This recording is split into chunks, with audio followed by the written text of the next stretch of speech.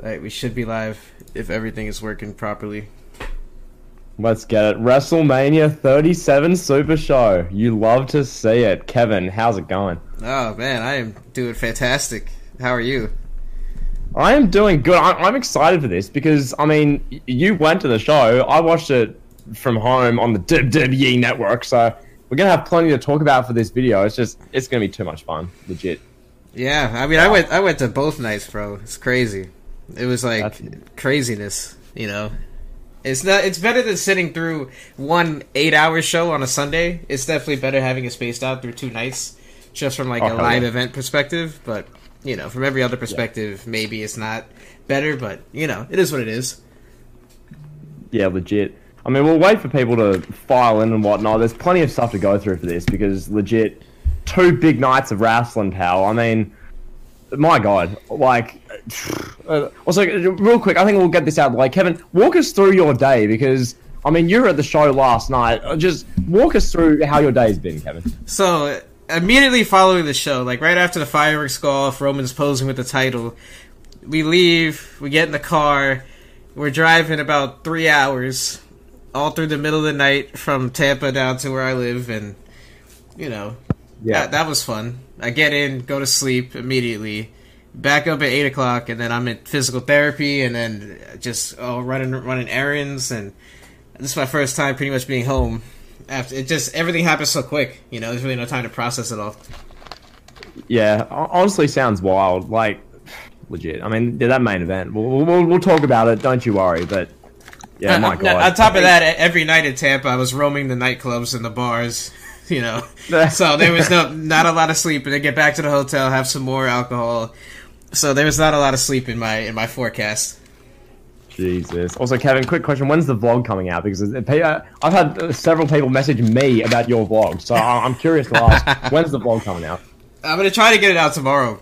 I should have nothing to do tomorrow, so I should be able to get it out tomorrow. I just have to sort through all this footage. I have so much footage, bro. I have like 2 hours worth of footage. Can we look forward to some great Miz content in your rants and on your vlog, Kevin? Absolutely. I gave just a sneak peek. What I posted on Twitter, that is a sneak peek of the content that I have for this vlog. I still have so much more Miz content, if you can believe that. That's going to be fantastic. Legit. I don't know, like the whole week itself, I think just generally speaking, as a WrestleMania week, I thought they did, just WWE in general did a really good job. Like, that's what I think. I mean, what do you think? Like, absolutely. I didn't see any of WrestleMania SmackDown because I was in the car. I didn't get to my hotel till like after that show ended, so I didn't see any of it. But from what I saw online, that it was a pretty good show. How was the WrestleMania SmackDown? Just give me like a quick synopsis on that. Okay, essentially we had a promo from Daniel Bryan, a promo from Edge, and a promo from Roman Reigns. Bryan's promo was solid. Edge's promo was god tier, just simply amazing. And then Reigns' promo was damn good. He literally said, "I'm gonna lay them both out and pin them both," and he, you know. That was a spoiler, apparently. So that was good. Jey Uso won the Battle Royal, so that's awesome to see main event Jey getting an achievement. Baron Corbin didn't win it, Kevin, so we can all be happy about that. You got to say Jey Uso the way you say it, though. You got to do that. Jey Uso won the Battle Royal, which that was glorious to see. And the Dirty Dogs retained the tag titles, which I didn't watch the match, so I can't give any analysis there. The Dirty Dogs. The Dirty Dogs. What an absolute joke. But yeah, legit. I'm just finalizing the stream. There we go. So we'll wait for a couple more people to file in, and we should be able to get underway with our full WrestleMania Super Show. This is gonna be a blast. Absolutely. But, yeah, I'll give you just a little tidbit of the nightlife in Tampa while we're doing this. So I was at a Rocco's Tacos, which is just it's a basic bar and taco chain. There's a bunch of them, and at this particular Rocco's Tacos, they had a DJ. And I was just like, okay, this is like next level, you know. You have a restaurant with a DJ, and you're like, why does a restaurant need a DJ? There's no club, there's no dance floor. I was like, okay, we're in for something here. You know, there's breweries everywhere. Every other corner has a brewery. Oh, it's a great city. Jeez, it does sound lit. I mean, honestly, like. Oh yeah, it's a great college town. There's like 3 major universities in the nearby vicinity. Full Sail University there, John. Oh, wow. Oh, wow. Oh, we're alive for Full Sail, pal. Wow. Yeah, also in the chat, Radar BFB, no Australian people on Mania. Just, what? What? Rhea Ripley was there. My favourite wrestler, Rhea Ripley, was there. But nonetheless, yeah, currently, we'll share around the link to the stream. We're going to try and get as many people in this as we can. This is our, it's a bit of a Raw pre-show, but at the same time, we're going to be going, head-to-head against Monday Night Raw for a little bit. So, Monday Night Wars, pal. Yes, sir. Did you tweet out that we're live? Probably should get onto that, Kevin. But yeah, I think while I do that, we'll both do that, and then we'll be fit and ready to go to cover all things WrestleMania 37. But I've had a bunch of people demand I review both nights, so I guess I'm giving the people what they want. I'm sure you're the same. Absolutely.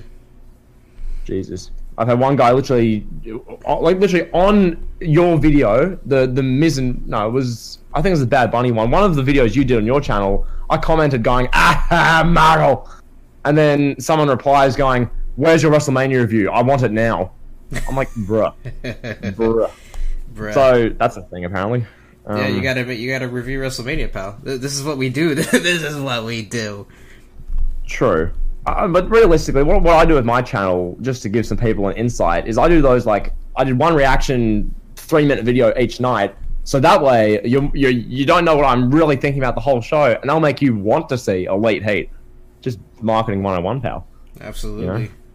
You'd love to see it, pal. Yes, sir. Marketing 101. Yeah, I put up a little clip of Logan Paul getting destroyed. That's always easy content. Oh yeah, I saw that. I was just like, yeah, I probably could do that, but I'll let other people do it. I saw Alexa Bliss with the goo. I was like, that is gold. That is ratings. Yeah. Oh my god, that's hilarious, bro. The goo. She had Randy Orton's goo on her face. You should have seen. Oh my god, all the the Brian Alvarez types on Twitter were just. Oh, it was unbearable, Kevin. I can imagine. I saw JD's rant about it. I was like, bro, come on. What do you want to have Goldberg squash people? Is that what you'd rather have? Come on, bro. No, but they want we'll get into it. So I think now we've been live for a little bit. I think we're ready to kind of just get into this. So I think I'll ask you, Kevin, as someone who attended the show, what was it like? Just walk us through what attending WrestleMania 37 was like, just generally speaking. It was emotional. I'm not gonna lie. It was pretty emotional. At the beginning of it. Because there was it was just such a wild, crazy ride. Because we get in there 5:30, get through the gate, and then they're like, "Oh, we can't have anybody at their seats. We're gonna, we have shelter, we have a weather delay, whatever." And then during the kickoff show, it's pouring, there's heavy wind, and then there's talks of oh, they might not start the show on time, and then it's 7:49, 10 minutes before showtime, and they're like, "Oh, everybody to their seats." And we get this big emotional intro. We get the wrestlers out on the stage. We get Vince out there doing the whole welcome to WrestleMania and thanking everybody for being patient for the pandemic. And it was just crazy. And then they're like, oh, by the way, there's lightning in the area. Everybody back to shelter. And that's 8:01 p.m., right at start time. I'm like, bro. And then to finally have Drew McIntyre make his entrance, it was emotional. So yeah, with that being said, it was just emotional. Just an emotional roller coaster. Yeah, it was great to watch live. I couldn't imagine actually being there because how they did it on the network and Peacock, essentially they didn't show in the arena really at all for the last 30 minutes before the show went live. So legit, all we had was the kickoff panel, which was JBL, P. Rosenberg, Jerry Lawler, puppies, Booker T, and then we had I think Charlie Caruso Braxton. So that was good. The panel was pretty dead. You could hear just cheering in the background. So, I mean, that was good fun. JBL was the highlight of the kickoff panel. Legit. He's just too good. Anything he says, he's just bullying Peter Rosenberg. No one cares, Peter. Just too much fun. But, yeah, I mean, that was the kickoff panel. The panel started with the crowd chanting for JBL, and then I think there was a CM Punk chant as well, which... The wrestling community never changes, Kevin, I swear. But no, there was another CM Punk chant. I don't know if they caught this at Peacock, but there was another CM Punk chant that we'll talk about later on. Oh, Jesus Christ. So yeah, I think we do you want to go through this bit by bit and go through night 1 first and night 2? Do you want to go just the biggest talking points in general and we'll work through it? Like, what do you want to do? Yeah, let's just start from the beginning. Might as well. Easy. I mean, you kind of talked about it there. Vince McMahon comes out. You've got all the wrestlers on the stage. I mean, you kind of talked about it there, but like, you said it's emotional. Like, what's it really like when you're there watching that live? Like, that must be sick.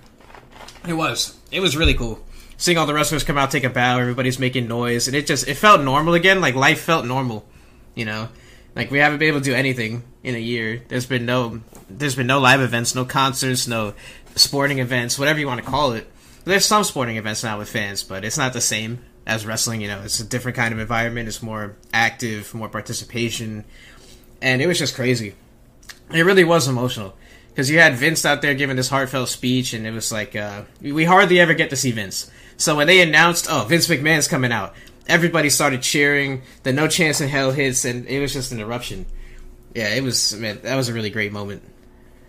Yeah, it's always great to see Mac Daddy out in person, legit. Vince is just a different breed. Like, I was tweeting this out, I'm like, God bless Vince McMahon, I love you, Vince McMahon. Like, Vince... Also, I found this hilarious, like, watching that...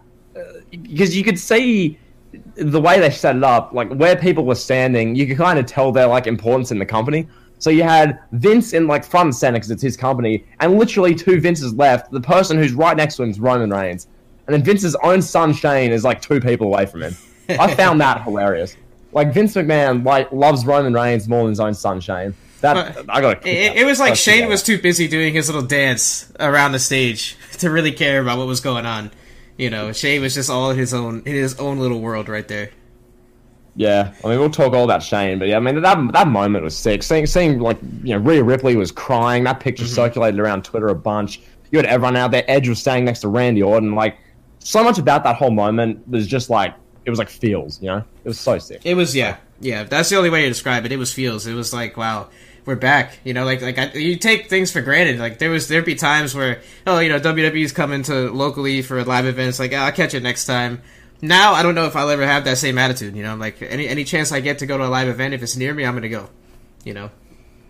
Yeah, legit. They absolutely nailed the beginning to like WrestleMania. That whole thing they do to start the show, having Vince being like, "Welcome to WrestleMania," like perfect, too perfect. And then I guess we go from that, and then there's the intro video is what it is. Really, not really much to say. And then Kevin, walk us through the weather delay because you were there. What was that like? Oh, that was such a buzzkill. It really was. It was like, oh, okay, we're gonna get the first match, and we're gonna get Hulk Hogan's music's gonna hit. No, we just get a generic commentator just being like, yep, we got weather in near Raymond James Stadium. Everybody needs to seek shelter inside the arena, please. And I'm just like, bro, come on. We just got this big intro, got everybody riding high. But then I think in the long run it paid off because people were so anxiously awaiting that opening match because the opening match was McIntyre and Lashley, so everybody was waiting for that match. The anticipation builds and builds and builds. And I'm sitting in the back of the arena somewhere trying to find a seat because, I'm like handicapped still. So I'm sitting down and I'm like, I see out the corner of my eye on one of the TVs by the concession stand. They're running the graphic for McIntyre and Lashley. I'm like, oh, we got to get to our seats. So I'm like limping to my seat, trying to get there as quick as possible. And just made it just in time. And then when McIntyre's music hit, it was like goosebumps. I'm getting goosebumps just talking about it. It's like the first live reaction, the first theme song hitting in front of a live crowd. It was crazy. And then McIntyre with his badass entrance. I think Drew McIntyre has an all-time great entrance already. Like, seeing it live just put it over the top for me. Yeah, and I think before I'll really go in depth with that, I just want to really quickly talk about the 20 minutes of weather delay. I mean, you talk about your experience there, but I'm sitting at home watching this. It was a 35-minute weather delay. I counted. It was 35 minutes. Jesus Christ. Yeah, you could tell it was just panic stations. WWE were just throwing whatever they could out there. Like having Michael Cole and Samoa Joe in ponchos and standing at ringside, and then they're like, Byron Saxton is not with us at the moment. His microphone's not working. Like, stuff like that. And then you go backstage, and you've got these random wrestlers doing impromptu interviews, and some of them you can tell were not comfortable at all. Like, it was really funny. Some of them are naturals, but I don't know. So we skipped the weather delay, unless you want to elaborate on a 30... How long was it again, Kevin? 35 minutes. Exactly a 35-minute delay. It was wow. to the It's such a weird way to start the show. Like, as you say, it was so hyped. You have Vince McMahon, welcome to WrestleMania. And then 35 minutes of a delay. Yeah. It was like a long 35 minutes. It really was. And I'm freezing. I need to get a new shirt because it's been raining for like 3 hours. I got soaked going into the arena. I'm cold out of my mind. Like, there's this cold wind. Like, when Florida weather's ugly, it's ugly. You know, 80% of the time it's great, but when it's ugly, it's ugly. And it's nothing really new for me. I mean, I lived there. A lot of people are freaking out, but I've done worse things in the rain, so I didn't really care. But I was just trying to get a new shirt so I didn't get sick. Yeah, well, I mean, at least the show like went on. Like, people during the day on Twitter were literally, well, in the hours before, having a freak out. Oh my god, WrestleMania's gonna be cancelled, man! It's like, oh, they're gonna cancel it for a bit of rain. Oh wow, like never that. They wouldn't do WrestleManias in Florida if they were scared of a little rain. Legit, they pushed through WrestleMania last year in the middle of the height of a global pandemic when everyone was saying, "Don't do it." Like, you think they're gonna stop because of a bit of rain? Yeah. Twitter, dude. These are the same people who are legitimately crying over Kyle O'Reilly having a seizure when he just didn't. But nonetheless, we move on with the show. You talked about Drew's entrance there. Drew Lashley, WWE title opens. What a match! Like, yeah, wow. They set the tone, all right. Drew McIntyre was right when he said on Twitter that they were going to set the pace for night one, and they did. They definitely did. That's an all-time great opening match in WrestleMania history. I don't care how you put it. It was good. It was really good. It was sick, and like I was expecting them to have either Baron Corbin involved somehow, having Cedric Alexander and Shelton Benjamin involved, MVP to be heavily involved. None of that really happened. It was just these two larger-than-life beasts going at it for like 15 minutes. It was great. You know, like the match itself was booked perfectly, I feel like. Absolutely, yeah. I'm glad that there was no outside interference. Aside from it was a little bit of shenanigans with MVP, if I remember correctly, but not too much. I don't know if there was any, but yeah, like it was just, I was shocked by the finish. I was shocked. I thought for sure Drew McIntyre was going to win. The crowd was reacting the right way, as you would expect. I thought people were going to boo McIntyre out of the building, but no, he was getting cheered. People were booing Lashley for the most part. I was glad that was the case because, you know how it is with wrestling fans. You never know what you're going to get. Oh god, yeah. But people were solidly behind McIntyre. Yeah, the reactions, I want to say, I was, generally speaking, pretty damn happy with how the people reacted. Like, throughout the two nights, I thought that was something which, God forbid, I was hoping that these fans who are in attendance didn't just hijack the show by reacting to people in a way that they really shouldn't per kayfabe. But, they played it well. McIntyre got a really good, fairly damn positive reaction. Lashley got a generally negative reaction, which, as he should, because he's the heel. Like, it worked out well. So, in that regard, when they did the finish for the opening match of night one with Drew and Lashley, it was sick. It was surprising. Like, I mean, I don't know about you exactly, but when the finish happened and Drew passes out and the ref, calls the bell, I was like, oh, damn, Drew just lost? Wow. Like, okay, I was going crazy. I was like, oh, hell yeah.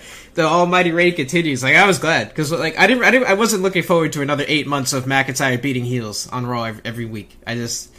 We've been there, done that. Like, McIntyre can benefit from chasing a good heel like Lashley for a while. Yeah, and like, because that's the thing. Like, if Drew won this match, where does Drew go? I mean, I talked about this in my preview. You basically did as well. If Drew won the title, hypothetically, a pay-per-view or two against Braun Strowman, a pay-per-view or two against Baron Corbin, a pay-per-view or two against Lashley, like, is that really stuff that people are going to tune into a 3-hour Raw to see? And the answer is no. So Lashley wins. So many more possibilities. Kevin, I'll ask you, do you think we're going to get Lashley versus Lesnar at SummerSlam? Oh, I hope so. Oh my god, I really do. I hope so. And I hope SummerSlam has fans, and I hope that is the main event match, because that is a dream match.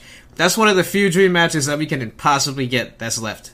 And yes. That would be amazing. Like, I would love to see maybe Brock take the title away from Lashley and then build up McIntyre Lesnar, the rematch at WrestleMania, 38? That would be amazing. Oh, God, yeah. I think that'd be sick. And, like, we'll talk about towards the end of this potential, like, shake-ups they can do for, like, Raw and SmackDown going forward. But, like, at the moment, with the Raw roster as presently constructed, like, who's Lashley going to face as champion? I think maybe, like, you're going to bring Keith Lee in and have him fight Lashley, Drew in a rematch at Backlash, probably. Yep. Damian Priest. Yeah, Priest. He's better than anyone at the moment. I think that'd be great for him. So, yeah, generally speaking, also real quick in chat, spam W's if you want to see Lashley versus Lesnar. Spam the W's. Absolutely. And also hit the like button. Spam those W's. Give us the likes. We need all the likes, pal. Damn it, pal. Yeah, so, I mean, anything else to say about this opening match? If I had to give this a rating, I'd give it 4.25 out of 5. I thought just overall really good. Yeah, I would say the same, 4.25. Now, one thing I'll say is that this match shows the simplicity of wrestling when it's satisfying. It's like, there was one flip when Drew McIntyre did the dive over the top rope. There was nothing too crazy about this. Lashley did a couple suplexes. McIntyre was, he did his moveset. This match was all about feeling up to the crowd, feeling on the crowd, feeling what the reaction is going to be. And it was a lot of McIntyre going for his Claymore kick. He couldn't get it. And then he finally got it. And then whatever. And then Lashley going for the Hurt Lock. It was a lot of just psychology and a really good match. It was a main event match that went on first. Like, realistically, that could have main evented either night. And I'm glad that it went on first. Yeah, that McIntyre, we'll talk about that real quick. His suicide dive, he went over the top. And then he literally landed just back first on the floor, hardly connected with anyone. It was just like, oh, that must have felt terrible. But yeah, great storytelling, great psychology. CR21 says that Finn Balor should debut tonight and challenge Lashley because he's a believable challenger. CR, no. So, did he beat Lashley at WrestleMania though? Right, Finn beat Lashley at like 35. Let's pretend that didn't. That was the same Bobby Lashley who was in the Three Sisters and the Rusev storyline, so we can move on from that. Now, I guess, we're going to talk about your favorite match of the weekend, Kevin. Oh, yeah. The women's tag team turmoil. Oh, God. I genuinely felt bad for all the performers involved. I'm going to be careful how I say this. I'm going to tiptoe around it, but if you put the writing team from the 2000s and you just teleport them into the 2021 era with all the PC culture and social media, and you take the mindset of every match needs a story, everything needs a character, this would have been different. It would have been just a tag team match. It would have been the Riot Squad versus Tamina and Natalya, and they would have done some crazy story. They would have did something where, Natty's doing a TikTok and Liv Morgan attacks her mid-TikTok or something like that. But instead, it's we got to get all the performers on the card, and we're going to showcase their athleticism. We're going to showcase the moveset, the work rate that they can do. And in turn, what you get is a bunch of people sitting on their hands because they want to see something hype. They don't want to see Liv Morgan and Ruby Riott doing roll-ups and monkey flips. I hate to say it like that, but people want to see a story. They want to cheer for people. And you have these ladies that have not been on TV very much. And it's just here, we're going to get everyone on the card. We're going to get everyone paid. And you can see it. The crowd was flat. And I felt bad for the performers because it's not their fault. They're not the ones booking it. They went out there and did their best. They did their moveset that, people on Twitter are clamoring for, but, it is what it is. Yeah, the only real notes I have from this, I didn't take notes, just generally speaking, my only real comments, for one, Corey Graves' commentary was absolutely unbearable. We've talked about this with the Carmella stuff for months and months. His commentary during Carmella's entrance, oh my god. It was... I can't even put it into words. If you didn't see or hear his commentary, go back and listen to it just for laughs. It was genuinely just... I'm listening to this thinking, this is simping to the highest order. This is the highest level of simpery. But nonetheless, the other thing I want to say, shout out to Mandy Rose for saving this match. Her slipping over was the best part of this whole match, because it's the only thing I remember. Didn't Dana Brooke have a nip slip? That apparently happened as well. I'd be lying if I said I actually watched it or paid attention to this match, but... Yes, nonetheless, that did happen. That did happen. Yes, I remember now. They actually showed it on the Titantron.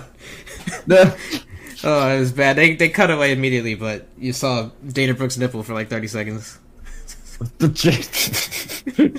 Yeah, but no, Mandy's slipping over. Fair play. She's played off well on her social media, and the fact of the matter is, people are going to try and take that and blow it up the same way people did for Titus O'Neil slipping over at the Greatest Royal Rumble a few years ago. This was just funny. She slipped backwards because the stage was wet. It's a big deal. It is. You remember that more than you remember Ruby Riott's back spring dropkick to Natalya 12 minutes into the match. It was a memorable moment. So, yeah. Any other comments about this? Because there's not much to say. I'll just say too that Mandy, that was the most entertaining part. And I'm sure people loved the way Liv Morgan was dressed. I'm sure that's the takeaways from this match, unfortunately. Yeah, also, I just want to say, I was legitimately... all I thought was that at the end of this match, Natalya and Tamina would win, and then they'd be standing in the ring, and you have Titus O'Neil walk out there, and Titus would be like, "Oh, wait just a minute, we have one more team who, announcing their entry," and then You Can Look But You Can't Touch would hit, and the Bella Twins would come out, then the Bella Twins would pin Tamina in like 20 seconds. That's what I was thinking would happen. It didn't happen in the end, but I was adamant during the match. They're doing something big. There's going to be some swerve, but no, Natalya and Tamina just won after a 14-minute gauntlet match. Like, I'm glad that you brought up. I'm glad that you brought up Titus too, because we got to circle back to that too and talk about the intro for a second. But I want to comment on what you said too. Like, yeah, that would have made sense. Just have the Bella Twins get their little moment, and maybe they could lose, but it still would have been a memorable moment having the Bellas make their entrance. And even if they can't really do moves, just have one of them go in there, Brie go in there, and just like try to punch Natalya, and Natty put her in a sharpshooter. That would have been really memorable, and it doesn't take, there's not much contact there. It's just a sharpshooter, and then 30 seconds in, get them out, let them make their entrance. It would have been cool. Yeah, I think I tweeted out after Natalya and Tamina won. I tweeted out, you couldn't pay me $1 to care about Natalya and Tamina versus Jackson Baszler, which that's how I honestly feel. That match, we'll talk about it for night 2. Mm-hmm. My God. So I think that's all we have to talk about. Now, I want to circle back. You mentioned it. We forgot to talk about this. Titus O'Neil and Hulk Hogan as the hosts doing their little promo. What was that like live, Kevin? How was the crowd? What were you feeling? Oh, it was so funny. It was funny because like every time Titus talked, people would cheer. As you guys all saw, people were cheering. And then when Hogan would talk, people would just try to drown him out with boos. And I was doing it too. I was booing him just for the jokes of it. And I'm sure a lot of people were. Like, some people genuinely were booing him, but I'm sure a lot of people were just doing it for the joke of it. And it saved the segment, I would say, because everything else about that was just cringe. The whole segment was just like, why is this on TV? Titus O'Neil trying to do like a Ray Lewis impression of this motivational hype speaker, and then Hulk Hogan's just like, "Oh, brother, let me stop you there, brother." It was, I don't know, it was weird. Yeah, I think. I mean, I'll give most of my thoughts for when they came out as pirates on night 2. I want to save my thoughts for that, but nonetheless, we move on with the show, and then we get a match which people were telling me stole the show, and I want to hear your opinion on this. Cesaro and Seth Rollins, did this steal the show on night 1? What was the atmosphere like live for this match? Wow, the atmosphere was crazy. Seth Rollins is a bigger star than you would think. Seth Rollins got probably one of the 3 or 4 reactions of the entire 2 nights. He got one of I would say top 5, one of the top 5 reactions. His entrance was spectacular. I was blown away by his entrance. All the pyro and just him standing out there smiling like a cult leader. It was a really cool presentation. And I thought the match was damn good. I thought it was really good. I would probably put it up there. I'd probably say it was one of the 3 best matches of the night, for me at least. Or of both nights, I should say. But I don't think this match was as good as McIntyre-Lashley. I don't, because the crowd involvement, the storytelling, the emotions, it was just, you can't really beat that. But Rollins and Cesaro, for a thrown together match with a story that nobody really cared about, they went out there and they put a show. And I think Rollins made Cesaro a superstar. I really do. I think this is going to be a pivotal moment for Cesaro's career. I don't see how from here WWE can flounder him again. I hope they don't, because that was a big time performance. People were invested in Cesaro more than I thought they would be. This match was a lot. It blew me away. It really did. I had no expectations for it, and it was really good. Yeah, I mean, I'm much the same with the sentiment that for a match which had little to no story that you really sink your teeth into, these 2 guys did a great job. And that's what we kind of all expected, because these are the in-ring ROH guys, supposedly, who are wrestling together. So I thought the match, it turned out really well. First half of the match was good. I mean, Rollins did that. If you know how to describe it, the move off the top rope where he springs around in midair, just Rollins being Rollins, I guess. That was the OG indie Rollins coming out. That was really cool to see. But generally speaking, I want to talk about down the stretch of the match, because you had Cesaro doing 23 swings of Rollins, Cesaro doing that UFO swing move, and then the finish with the neutralizer. How hyped was the crowd during that? Because it came off as if the crowd was erupting. Yes. How was that like in person? It was very true. The way they built it, people wanted to see the swing. It was Cesaro kept going for the swing, and people are going, man, when he didn't get it, And then he got it. He did 8 swings, and people were like, oh, we wanted more. And then he finally got it again, and it was just, it was crazy. Everybody was popping. Cesaro got a big pop. Like, there was no piped-in crowd noise for that one. People were super, super invested throughout all of night one. You know, from start to finish, people were really invested in general. But this match, like I said, Seth Rollins is he has underrated star power. It was, the reaction he got was crazy, and he did a lot of favors for Cesaro, I would say. Cesaro should have bought Rollins a steak dinner. Should have took him to Ruth Chris or something, because Rollins did a lot for him, bro.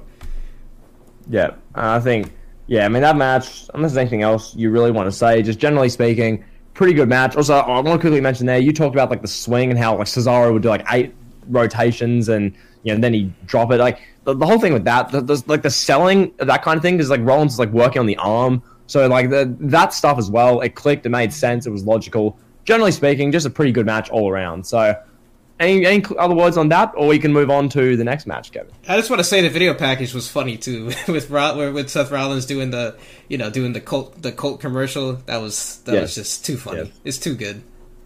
That's great. That's character Maggle. We love to see it. A ball game. And speaking of ball game, we go into the next match, Raw Tag Titles. What do you want to say about this, Kevin? Because, I mean, it was fairly predictable as far as the outcome goes. What was this match like live? Big E coming out doing the intro for Xavier Woods and Kofi really got everybody hyped. I'm glad they went there. They added that little extra to it because that really helped a lot. Just having Big E out there the first time in forever doing that, it was awesome. Again, more star power. Everybody loves AJ Styles. Everybody loves the New Day. People were really invested in this match. AJ Styles is a star. Like, he could be a heel, babyface, whatever. He's gonna get a star reaction. He gets a star entrance. A lot of fireworks. Like, it was a really cool spectacle. That match too blew me away. It was better than I thought it was gonna be. I went into night one with little to no expectations, honestly, for just about every match, and this was another one that just blew me away by how good it was. Yeah, I mean, that's how WWE functioned best, though. Like, I mean, we kind of saw this with, night 1 and 2 comparatively. Like, night 1, like, I felt this way. I mean, you felt this way. A lot of people did. The card on paper was okay.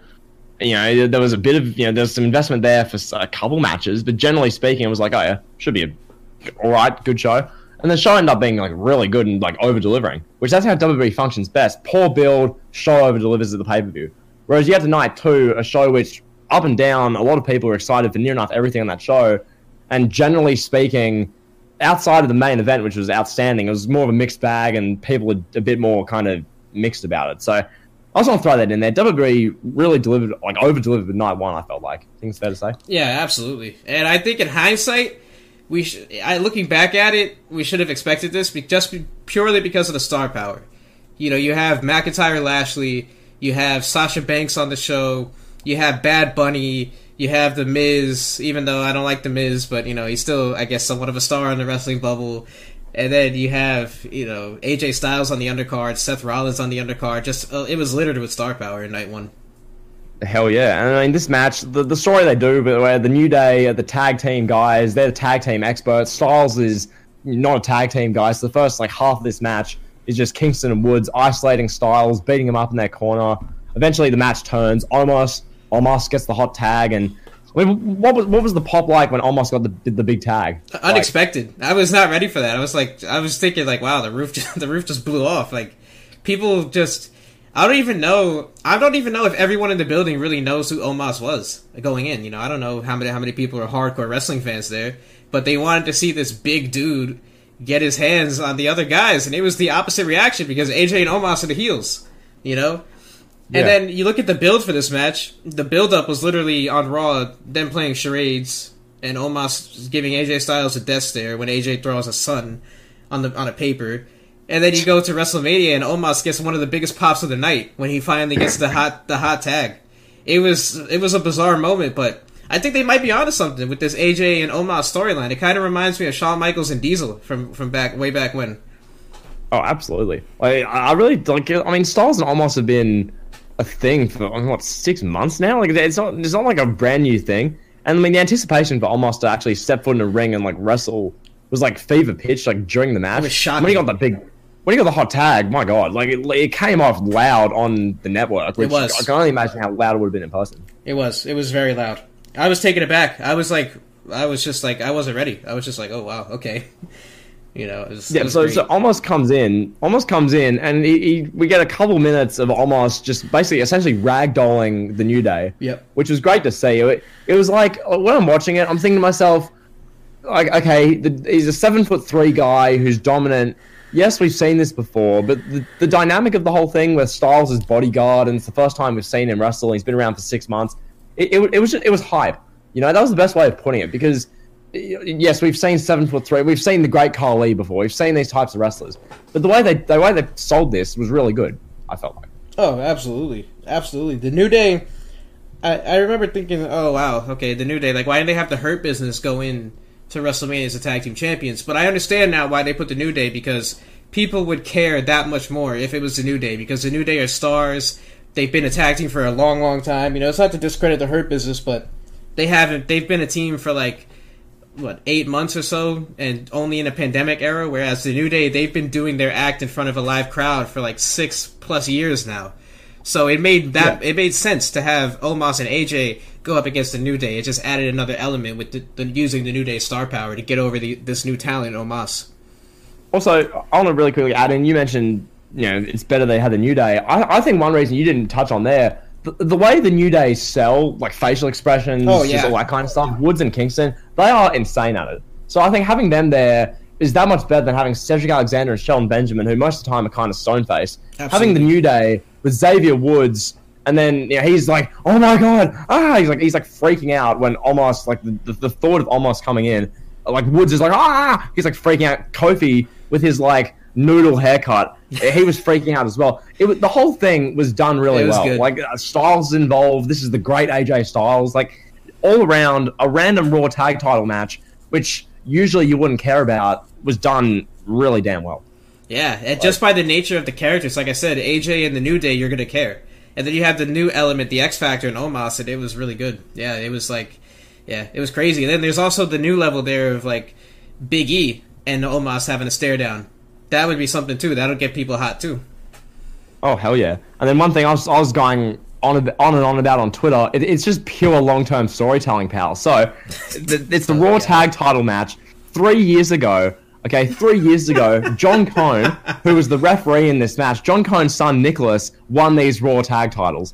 And then 3 years later, AJ Styles, who looks like Nicholas when he's grown up, is competing for these same tag titles in a match with John Cone as reffing. Long-term storytelling was beautiful, Kevin. And I'll top it off. My girl looks at me and she says, AJ Styles looks like a proud mom next to Omos when they were running around with the belts. she's like he looks like a kid next to Omos. So there you go, pal. Long-term storytelling.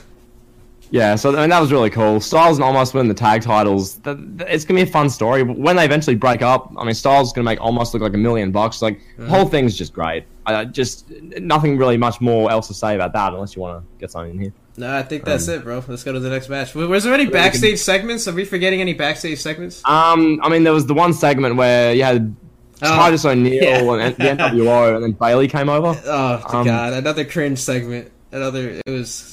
Yeah, cringe. That's what did they do with Bayley at this WrestleMania? You had a cringe segment on night one with her and the New Day. She randomly showed up at commentary like once on night one, and then she got beat up by the Bella Twins on night. Like, this is the whore. Yeah, yeah. It's sad that Bayley got lost in the shuffle like this. You know, you have acts like, you know, no disrespect to them, but you have like Ruby Riott on the card in a match, but you can't find room for the girl who carried the SmackDown division, or who carried SmackDown pre-Roman Reigns returning in the heart of the pandemic. She carried women's wrestling for basically 2/3 of, literally 3/4 of 2020, and this is what she's doing at WrestleMania. She's running up to commentary, being like, "Hi, Michael Cole," and she's backstage being like, "Oh well, can I join the NWO?" Like, yeah, she's like, "Ding dong, Titus, ding dong," and like, bruh.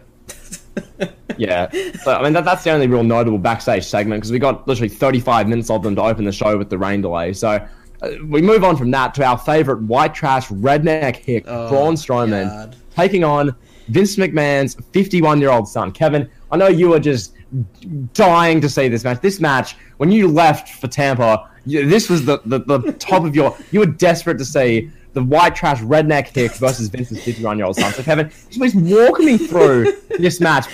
Walk me through this match, could you please, Kevin? Please, go on. if I had a healthy knee, I would have gotten up and like went to get popcorn or something. I would not have sat through this match. It's like, bro, you got Shane McMahon, Vince McMahon's 51-year-old son, going up against a professional powerlifter, and the build up to this match is Shane McMahon playing hopscotch on live television that WWE is getting paid hundreds of millions of dollars a year to produce. That's the build up for this match. And then you have Shane McMahon reading a professional powerlifter's 5th grade elementary report card, you know. And, like, that's where we are. Then they're doing a cage match, and it's like, okay, everybody knows that some stunt is going to happen, that Shane's going to fly off the cage. So everybody's literally sitting on their hands just waiting for Shane to go flying off the cage. Nobody cared about Shane's entrance, and it's sad because you look at Shane McMahon's... Let's look at Shane McMahon's resume. I'll walk you through his resume since he returned in 2016. Please do, Chief. He comes back, 2016 Hell in a Cell. He jumps off the cell, WrestleMania moment, all-time great WrestleMania moment. Will be on replays forever, and it's going to be in the annals of history in WWE forever. 2017, he's like, okay, I'm going to prove myself. I'm going to prove that I can have a technical wrestling match with AJ. 2018, he has a legitimate disease in his colon, and he's risking his life to wrestle the returning Daniel Bryan, who just retired 2 years prior. And then 2019, he has a match with The Miz. Even though it was what it was, we have babyface Miz, we got Shane slapping Miz's dad at ringside. You know, it was what it was.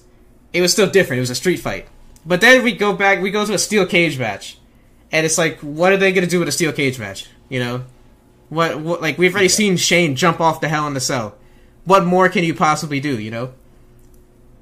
Yeah, for sure. And then, I mean, this match, there's not really much to say. I mean, before the match, you had Elias and Riker ambush Strowman with steel chairs there, John, WWA. Oh my god. And then the actual match, I mean, do you have any comments on the actual match? Outside of the stunt, which we'll talk about in a moment, any thoughts on the actual match outside of how dead the crowd was?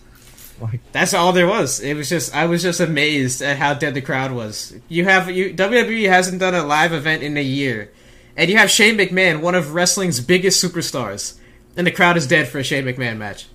I was in awe. I was just like, I know the build sucked, but it was like nobody cared. You know, nobody cared until like Shane climbed up the cage and then people came alive, and it was just boring. It was like nobody cared. Nobody was invested in Braun Strowman, and it's unfortunate. You know, Braun Strowman is somebody. I'll walk you through what I was. This match happens, so I watched the entrances. And then I see Strowman get ambushed with the chairs, and I just turn the match off. I'm like, I don't care. Like, I tuned back in 15 minutes later. I was seeing the replays of the stunts. I was like, oh, I'll make a video about this. But outside of the match itself, I didn't even watch most of this because I was just like, well, if Strowman wins, which he clearly was, where to from there? Do I really care? If Shane wins, which he just wasn't, what happens then? Like, I just didn't have any investment in the match. So when the match is literally 10 minutes of Shane McMahon looking at Braun, being like, Braun, choo-choo, and then trying to run up the cage and escape, and then Braun being like, Shane! Like, I didn't care. No. So then we finally get to this big stunt. First of all, they do that thing where Shane was like trying to climb the cage, or climb down, and Strowman like rips the cage like apart. They did that. And then they get to the big stunt, which I want you to walk me through this one, Kevin, because you were there. Seeing Vince's 51-year-old son go flying into a swanton bomb, essentially off the cage to the mat. Walk me through what that was like seeing in person. My instant reaction was, that's it? You know, because I'm thinking, like I said, we've already seen him jump off the Hell in a Cell. So it's like, him flying off a cage back first into the ring, it's like, you know. Obviously, I was thinking, like, I hope he's okay. Like, he's 51 years old, he shouldn't be doing that, you know? But for me, I knew it was coming, and I'm not really, like, a junkie like that. I'm not into the big stunts, generally. It's not really my thing. So if it was just, like I said, there for the sake of doing it, I wasn't really into it at all. Like, I tried to be, but I just couldn't force myself to get into it. Yeah, I mean, seeing Shane legitimately nearly kill himself, I don't know. Because I expected... Yeah, you go. I just want to talk about the beginning of the match, too.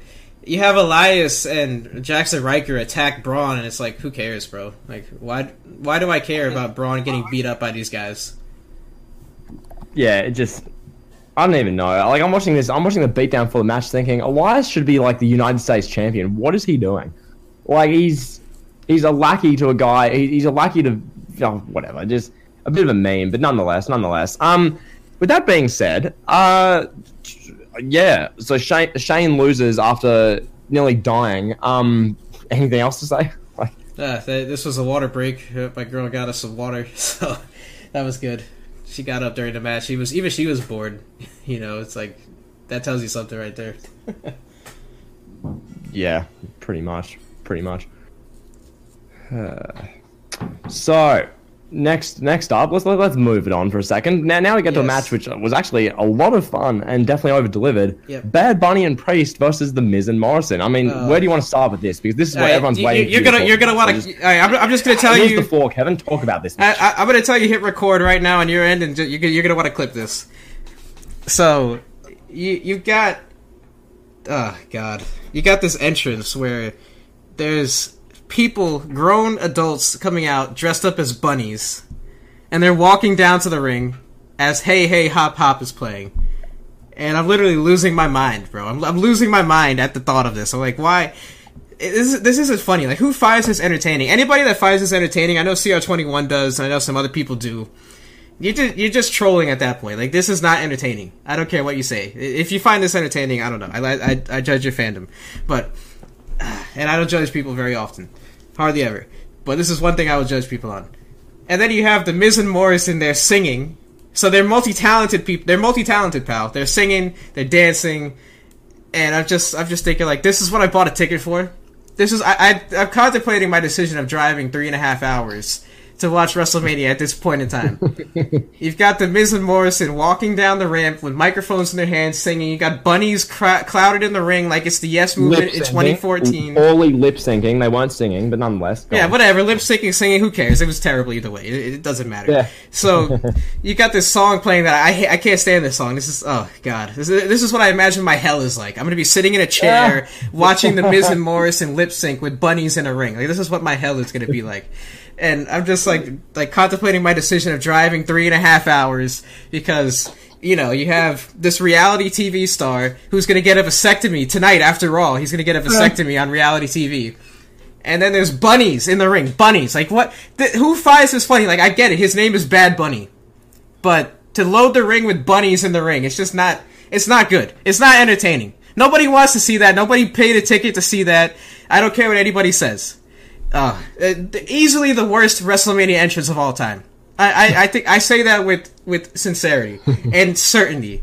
You think about some of the great WrestleMania entrances of all time. You have Triple H being the Terminator, coming out as Arnold Schwarzenegger at WrestleMania 31. Then you have WrestleMania 30. He's doing the King of Kings with Charlotte, Alexa Bliss, and Sasha Banks, and Stephanie McMahon looking like a badass announcing him. You have Undertaker's many memorable, iconic entrances. And somehow we've devolved into adult men dressed as bunnies. And somewhere in that group of bunnies is the next NXT superstar. And when he becomes NXT champion, people are going to find out, oh, this guy was involved in this entrance of bunnies. And then that's going to be the end of his push, because he's going to be associated with this entrance. I looked on Twitter. I was trying to find a picture or a clip of this entrance, and I could not find anything. WWE's already trying to whitewash this from history. That's how bad this entrance was. Realistically, who paid a ticket to see this? Who wanted to see this? Obviously, Bad Bunny was the draw. There was a lot of people that literally came only to see Bad Bunny sitting next to me. And God, I almost had a conniption watching this entrance. I was screaming into my phone. I got people giving me dirty looks in the stands. Like, why is this guy screaming into his phone right now? It was not enjoyable. Not at all. Yeah, I mean, I love that they're literally giving this entrance the Chris Benoit treatment already. That's so funny. Literally. This entrance, this made Miz pushing the pull floats look like Triple H's game entrance. That's how bad this was. Like, yes. I watched this, and, okay, so they have literally like 20 bunnies. They're literally having the bunnies hopping out, and they're hopping out down the 70-foot-long WrestleMania ramp. Like, these NXT hopefuls are hopping their way down, and then they're in the ring, they're hopping, commentary, it was just bruh. And you Booker T on commentary trying to sell this, it's just great. And then you have Miz and Morrison come out there, the first half of their performance, they were out of time, and they couldn't even lip sync it properly. It was that terrible, like the camera zoomed in on them, and you can tell John Morrison has no clue what he's supposed to be saying, he's trying to lip sync anything. It was so botched. And then they make their way down, Then they're in the ring. You've got 20 bunnies bouncing up and down. I don't know how you didn't just leave the stadium altogether, Kevin. I don't know how you didn't, but oh my god, it was horrible. It was, as far as an entrance goes, it was the worst entrance in WrestleMania history. It was like, I dare you, find me something worse. Okay, Daniel Bryan walking out in a women's sweater the next night was that much better than this. Okay, it was just yeah. So that's the entrance, and then speaking of entrances, Bad Bunny's entrance. How sick was that? That's why I didn't leave. You asked me why I didn't walk out, how I didn't walk out. That's exactly why I didn't walk out, because I wanted to see Bad Bunny that bad. I was tempted to. I was like, yeah, I'm about to leave. Like, I'm about to leave right now. This is terrible. This is just, it's awful. But then Damian Priest makes his entrance, and he looks like a star. And then Bad Bunny comes out, riding on the back of a truck. I don't even know if he was actually riding on the truck or if it was CGI, but then the truck appears in the stadium, he jumps off, he's doing his thing, the pyro, his song is playing, everybody's going crazy, one of the biggest reactions of the night, and he just added to the whole aura of WrestleMania Night 1 and the star power. It was awesome. His entrance was unbelievable. Unforgettable. Oh yeah. And then Priest comes out, like Priest looks like $1 million with what he was, his presentation, what he was wearing. I'm just like, this guy, if he wasn't like 39, he'd be legitimately, if he was like 32, like he'd be the future of the company for the next 8 years. So, I mean, just looking at Priest, he's dope. Bad Bunny's out there, and then they get to the match itself. This was the most, like, let's say surprising, I'd say pleasantly enjoyable match I've ever seen. Because, like, I expected the match to be literally like 8 minutes of Miz punching Bad Bunny and Damian Priest getting a hot tag and then winning. But what we got instead was Bad Bunny showcasing how in 2 months he's done more training and has become a better wrestler in 2 months than Mike the Miz Mizanin has been in 17 years. That's legitimately what the match was. The match was Bad Bunny, a musician who has like a lean, scrawny like type frame and has been literally training to properly wrestle for 2 months, legitimately perform better than most of the roster who've been in the indies for 15 years. How that's possible, I don't know, but it's a disgrace that is like the facts of the matter. Because Bad Bunny stole the show at WrestleMania Night 1, just generally speaking. So many people were talking about how great his performance was. Like, Kevin, when you're in the stadium watching Bad Bunny putting on an absolute show, walk me through what that's like. Walk me through how that made you feel. That was awesome. It was awesome. I was going crazy. Like, everybody was so invested. That helps a lot, too, when the crowd is invested. People are screaming. The emotions are running rampant. And it started out hot with the Miz like teasing Bad Bunny, and Bad Bunny punches him in the face, and it was like, okay, that's good. That's what we came to see. We came to see the Miz get his ass beat by Bad Bunny. That's what we paid to see. And I hate to say it, but the Miz was the perfect guy to put in the ring with Bad Bunny. He was, yeah. It worked out so well. John Morrison was good too. John Morrison was limited. I know he's injured, but Bad Bunny, man, he put on a showcase. It was like, 7 to 8 minutes of him starting out the match, maybe 10. And he's in there getting beat up by both guys. He's fighting back. He's fighting back and forth. He does the big Canadian destroyer. He does the leap off the top turnbuckle. He's doing moves. It wasn't like he came out there, hit a couple punches, tagged in Damian Priest. Damian Priest did all the work, and then Bad Bunny got the pin. No, it was like Bad Bunny did some work, and he was out to prove that he earned this spot and that he respects WWE. And it was, man, I mean, people that hate on Bad Bunny still after that performance, like, I just don't know what to say. You're just negative. You're just negative for no reason, because he's proved in one night that he loves wrestling more than any other celebrity that's been involved with it. And it's not even close. I mean, he went as far to announce his tour at WrestleMania, to announce his return to touring with Triple H in a WrestleMania commercial exclusively for the WrestleMania audience, which is like, that's a whole other level of respect. The partnership between Bad Bunny and WWE is very fruitful. Wow, yeah, it was an amazing match. The environment, it was just crazy. Everybody's going crazy. Like I said, there was people around me that came literally just to see Bad Bunny. Like, there were people next to me that didn't speak any English. They were just like, oh yeah, we're here for Bad Bunny. We drove 3 hours to see Bad Bunny. Since we can't see him tour, we're going to come see him wrestle. And yeah, Bad Bunny definitely helped sell the house for night 1, 100%. Like, he was a big draw, and it worked out well. Hell yeah. I mean, the match was just great. And like that Bunny Destroyer spot they did, I mean, watching Bad Bunny execute a better Panama Sunrise, Canadian Destroyer, how dare I get my moves confused. Watching him do a better Canadian Destroyer than Adam Cole's ever done, there's something about that which makes me go, wow, this work rate thing isn't a big, OMG to me anymore. Like watching Bad Bunny execute these moves so well when he's only wrestled for 2 months, phenomenal. So, yeah, that being said, Priest and Bunny get the win. They do like that whole kind of Tower of Doom finish.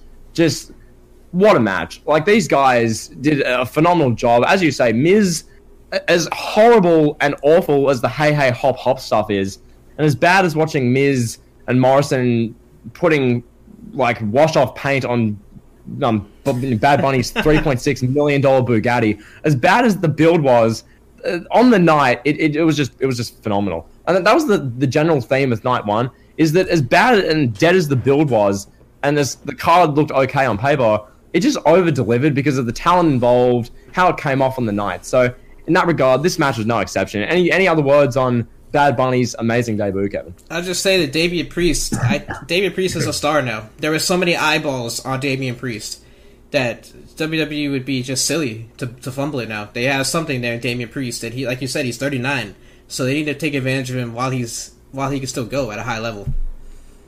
Hell yeah. So, I mean, that was that. Then, I think it's about time we move on to the historic women's main event, okay? We had Bianca Belair challenging Sasha Banks for the SmackDown Women's Championship.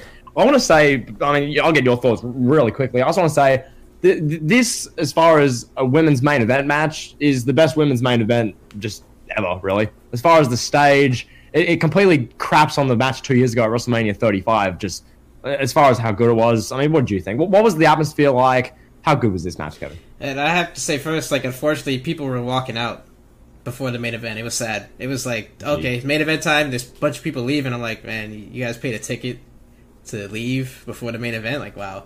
But, whatever. It is what it is. It's sad. But the people that were, I mean, some people left. It wasn't a lot. But what we got was a spectacular presentation. You got two women, a one-on-one female main event match. There was no agendas, no trying to fit in people with legacies so they could say, oh, they were first at this, first at that. It was just one-on-one. The build was what it was. I'm glad there was no Reginald. I have to say that. No Reginald nonsense. Thank God. Like, Bianca Belair, she got this phenomenal entrance. She came off like a star, a ton of fireworks. She didn't get a big reaction because she's not at the level of a Sasha Banks. Sasha Banks definitely got a bigger reaction, but it was crazy to see two women being treated as characters. Not just like, oh, we're gonna have these women have a match because it's women wrestling. There were two women with characters going at it, and the match was impressive. It was really good. Bianca Belair was doing that spot where she gorilla pressed Sasha and walked up the steps. Yeah, a phenomenal feat of strength. I thought the match in ring quality was really good. It over delivered again from what my expectations were, and then Bianca Belair became a star. That's how you make a star. Just her winning, the emotional moment, the celebration, the fireworks, her husband coming out, her celebrating with her family. She got a lot of time. That celebration was super long, and she's parading with the belt, all the commentary. I'm sure Byron Sachs, whoever was on commentary, Michael Cole and Corey Graves were really selling it hard. And no, they didn't.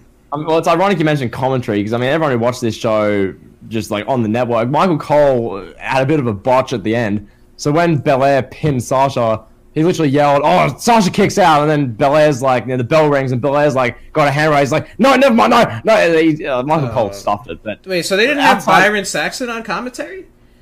Wow. I mean, they might have, but he doesn't say anything. Do you remember his commentary when Kofi won the title?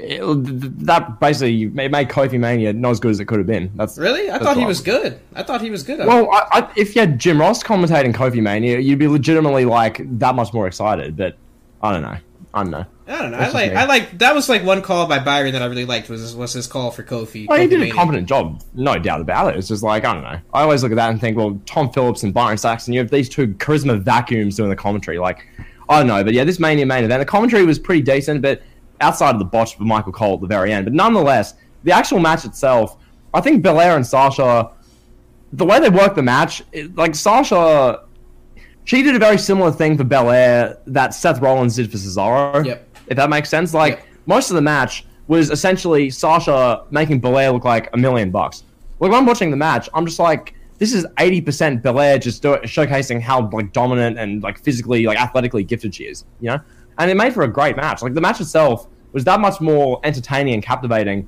than the women's match 2 years ago, which was literally, we're going to put the women out there at 12:20 a.m. on the next day, and then they're going to have a match filled with like a bunch of different botches, Ronda kicking Becky in the face for real, and then a bunch of like a sloppy finish. That was the match 2 years ago. This one was two women who were qualified to be there and had a damn good match accordingly. And the finish was, I mean, as much as Michael Cole tried to ruin it with his botched commentary, the finish made sense. The moment was amazing. Montez Ford sprinting down to the ring faster than I've ever seen anyone sprint. That was great. So, I mean, that was the main event. Anything else to say? I will say this. I was thinking that we were going to get Becky Lynch's return. I was like... Yes. In my head, I was like, this celebration's going on too long. They're doing too much. They're having her celebrate with her husband. And then they're having her celebrate with her family. And then they're having her go in there again, parade around with the belt. And play her music again for like another 2-3 minutes. I'm like, oh, Becky's going to come out. Like, they're doing way too much right now. Because like you saw with Roman, it was like, okay, he gets the belt. And he throws it up. And I say we go off the air. But this celebration, it felt WWE-ish. It felt like when Mark Henry had that fake retirement speech, and it was like, something's up here. It felt like that, but we ended up not getting Becky's big return. I guess maybe we're going to get her return sometime tonight, maybe. Who knows? But it was a great way to end the show. Like, that was I had a friend text me, and he was like, that's a main event. That's how you build a star. And yeah, I mean, people went into the match maybe not knowing who Bianca Belair is, but by the end of the match, because Sasha Banks did such a good job putting over Bianca, everybody wanted to see her win, and everybody was happy that she won, and everybody was invested in her. Yeah, literally. Sasha did a great job. I think that clip that surfaced afterwards of Sasha Banks at ringside, as Belair's celebrating and Sasha's smiling, it's a good moment. I mean, some people were like, oh, that broke kayfabe. I hate the fact that Sasha did that. I'm just like, 3 hours prior, the whole locker room was standing next to each other, smiling. Get out of here. But no, it was a good moment. Just all round, really good way to close a night one of WrestleMania that, on the whole, I'd say that night one of WrestleMania 37. Let me just say this one more thing, too. Yeah. Go. We got BHB saying that Sasha looked like a McDonald's Sprite. That's funny. But you had the crowd chanting, "This is awesome," or whatever it was, before the match even started when they're doing their stare down. And then they cut to the camera close-up on Bianca Belair crying. And it's like, she's such a good babyface. I know that wasn't planned for her to cry, but how could you not cheer for someone that's that emotional? It's just, it was great. You can tell. You have, they're breaking barriers. These are two women of color main eventing a WrestleMania. It's not just two people of color, it's two women of color main eventing a WrestleMania. You got Bianca Belair crying. How could you not get invested in something like that emotionally? I felt bad for the people that left because they missed a really good show and a hell of a main event. Exactly. It was really well done. And then, just generally speaking, I mean, the show itself, if we're ranking night one compared to just previous WrestleManias, I'd probably put it on par with 31. I think across the board, really damn solid. Nothing was terrible. I mean, the women's tag turmoil wasn't the greatest by any means, but it was just a forgettable match. Who cares? And the rest of the show generally was pretty damn good. So I mean, that's what I think. What do you think? Which show does this compare to? Overall thoughts on night one? Yeah, I'd much rather watch back WrestleMania Night 1 before I watch pretty much any of the other WrestleManias from 36 to 32. So, yeah, I would say I would put it on par with 31 as well. It was really good. It was really damn good. I left the show thinking, wow, that was worth the money. If I don't get to see Night 2, I'm content seeing just Night 1. That was amazing. It was just a really good 7-match card. And, yeah, I mean, the women's, the tag team turmoil match was what it was. But there's always, you can't have a perfect WrestleMania. There's always going to be one match. Braun and Shane, that was what it was too. It was. What can you say about it that we haven't already said?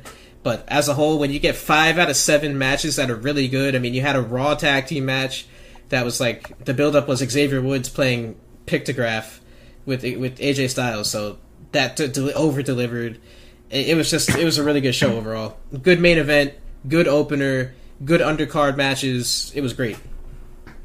Yeah, straight up. And then, I mean, Destroy Base is best since 33. 33 was just too long. That's the issue with these WrestleManias. The length is a big deal. And I think the fact that WrestleMania 37 Night 1, it didn't drag. At no point was I thinking, oh, God, I wish this would end. That's such a good thing because, the last few matches were all, genuinely entertaining in their own right. And they all each added something to the show. and they didn't drag, and they actually went for a good length. So, yeah, that's what I think. 33 was a good show, but I'll say this about 33 just quickly. It was like the main event was not good. You know, the world title match wasn't good with Randy Orton and Bray Wyatt. And those are two of the big matches. When you have two of like the 4 or 5 highly anticipated matches really suck, that's not a good thing. You know, that's definitely going to work against it. People who love Triple H and Rollins in hindsight, that match wasn't that good either. Triple H has had better WrestleMania matches. You know, I don't know. 33 was good, and there was good matches on the card, but like you said, it was just too long. Yeah, so with that being said, I think we can transition into night 2. Now, Kevin, walk me through how you got your ticket for night 2, out of interest. I just got it on StubHub. I was like, I'm going to see, I'll try again, because I couldn't get tickets from Ticketmaster the night they released. That was tough. But yeah, I just went on StubHub, and I was like, I found a good deal. Got the tickets, boom, made it happen. Jeez. Big dubs. So legit, we roll into night 2. I mean, I guess we can start off with Hulk Hogan and Titus O'Neil as pirates. I think that's a good way to start. So I think one thing I'll say... Yeah. Bruh. This was so bad. This was worse than the other opening segment. The one from night 1. This was so bad. At least they didn't have Hulk Hogan have his own entrance. They realized that Hogan was going to get booed, so they tried to keep the boos to a minimum. Yeah, that watching Hulk Hogan, Terry Bollea walking out there wearing that, I'm just like, this is just. I would have legitimately paid money to see. Like the 5 minutes before those guys walked out there, when they're standing in gorilla in the pirate outfits, I would have died to see Vince McMahon, Bruce Pritchard, Triple H, Kevin Dunn, John Laurinaitis, like all these the executives like reacting to that. Vince is like, "Oh, it's so good, Terry. Oh yeah. Oh, you rock that sword, Bollea. Oh yeah." I'm looking at that, and then they walk out there, they make their entrance. Titus, God bless him. He's taking this just horrific material and trying to make it the best it could possibly. Hogan looks like he's there to collect a paycheck. Like, it's just... Oh, my God. Hogan, this is like the greatest of all time, Hulk Hogan. Dressed up as a pirate. This moment water washes the moment where Stone Cold, Shawn Michaels, and Mick Foley were marching toward Wade Barrett like he just kidnapped their mothers. This moment water washes that. This was so bad. You're watching Hulk Hogan. He looks ridiculous. He looks like the mascot for the Tampa Bay Buccaneers football team. It was, oh my God. It was legit. This is the guy who, without him, we wouldn't be here right now. Because wrestling would have never got off the ground in a mainstream capacity without Hulk Hogan. Yeah. And this is the guy who nowadays, 37 years after, 36 years, but yeah, 37 WrestleManias after the first one, basically, he's now coming out there wearing a pirate outfit with, like, the best global ambassador WWE could possibly find, Titus O'Neil. Hogan's out there, as most of the crowd's booing him because of stuff he said, like, 17 years ago, and everyone's just booing him. Like, it's just, I'm like, this is the guy who's responsible for us all being here, and this is so weird to see. Like, it was weird. It was such a broth moment. Like, yes, legit. It was weird. God. It was very odd to see. I don't remember. Did Bailey interrupt this? No. This was legit. Just Hogan and Titus in the rain and dressed as pirates. Bailey interrupted them later. I remember now. They were doing I don't know if this was the intention, but it was like they were doing a play on the real life situation with Hogan, where Hogan said whatever he said. I don't remember, some pirate slang, and Titus O'Neil is like, "Oh, you can't say that, brother."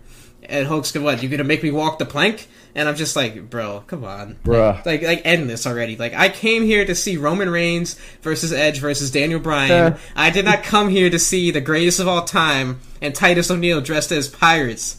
Like I was just like, bro, can we get to the match? Can we get to the matches, please? For the love of God.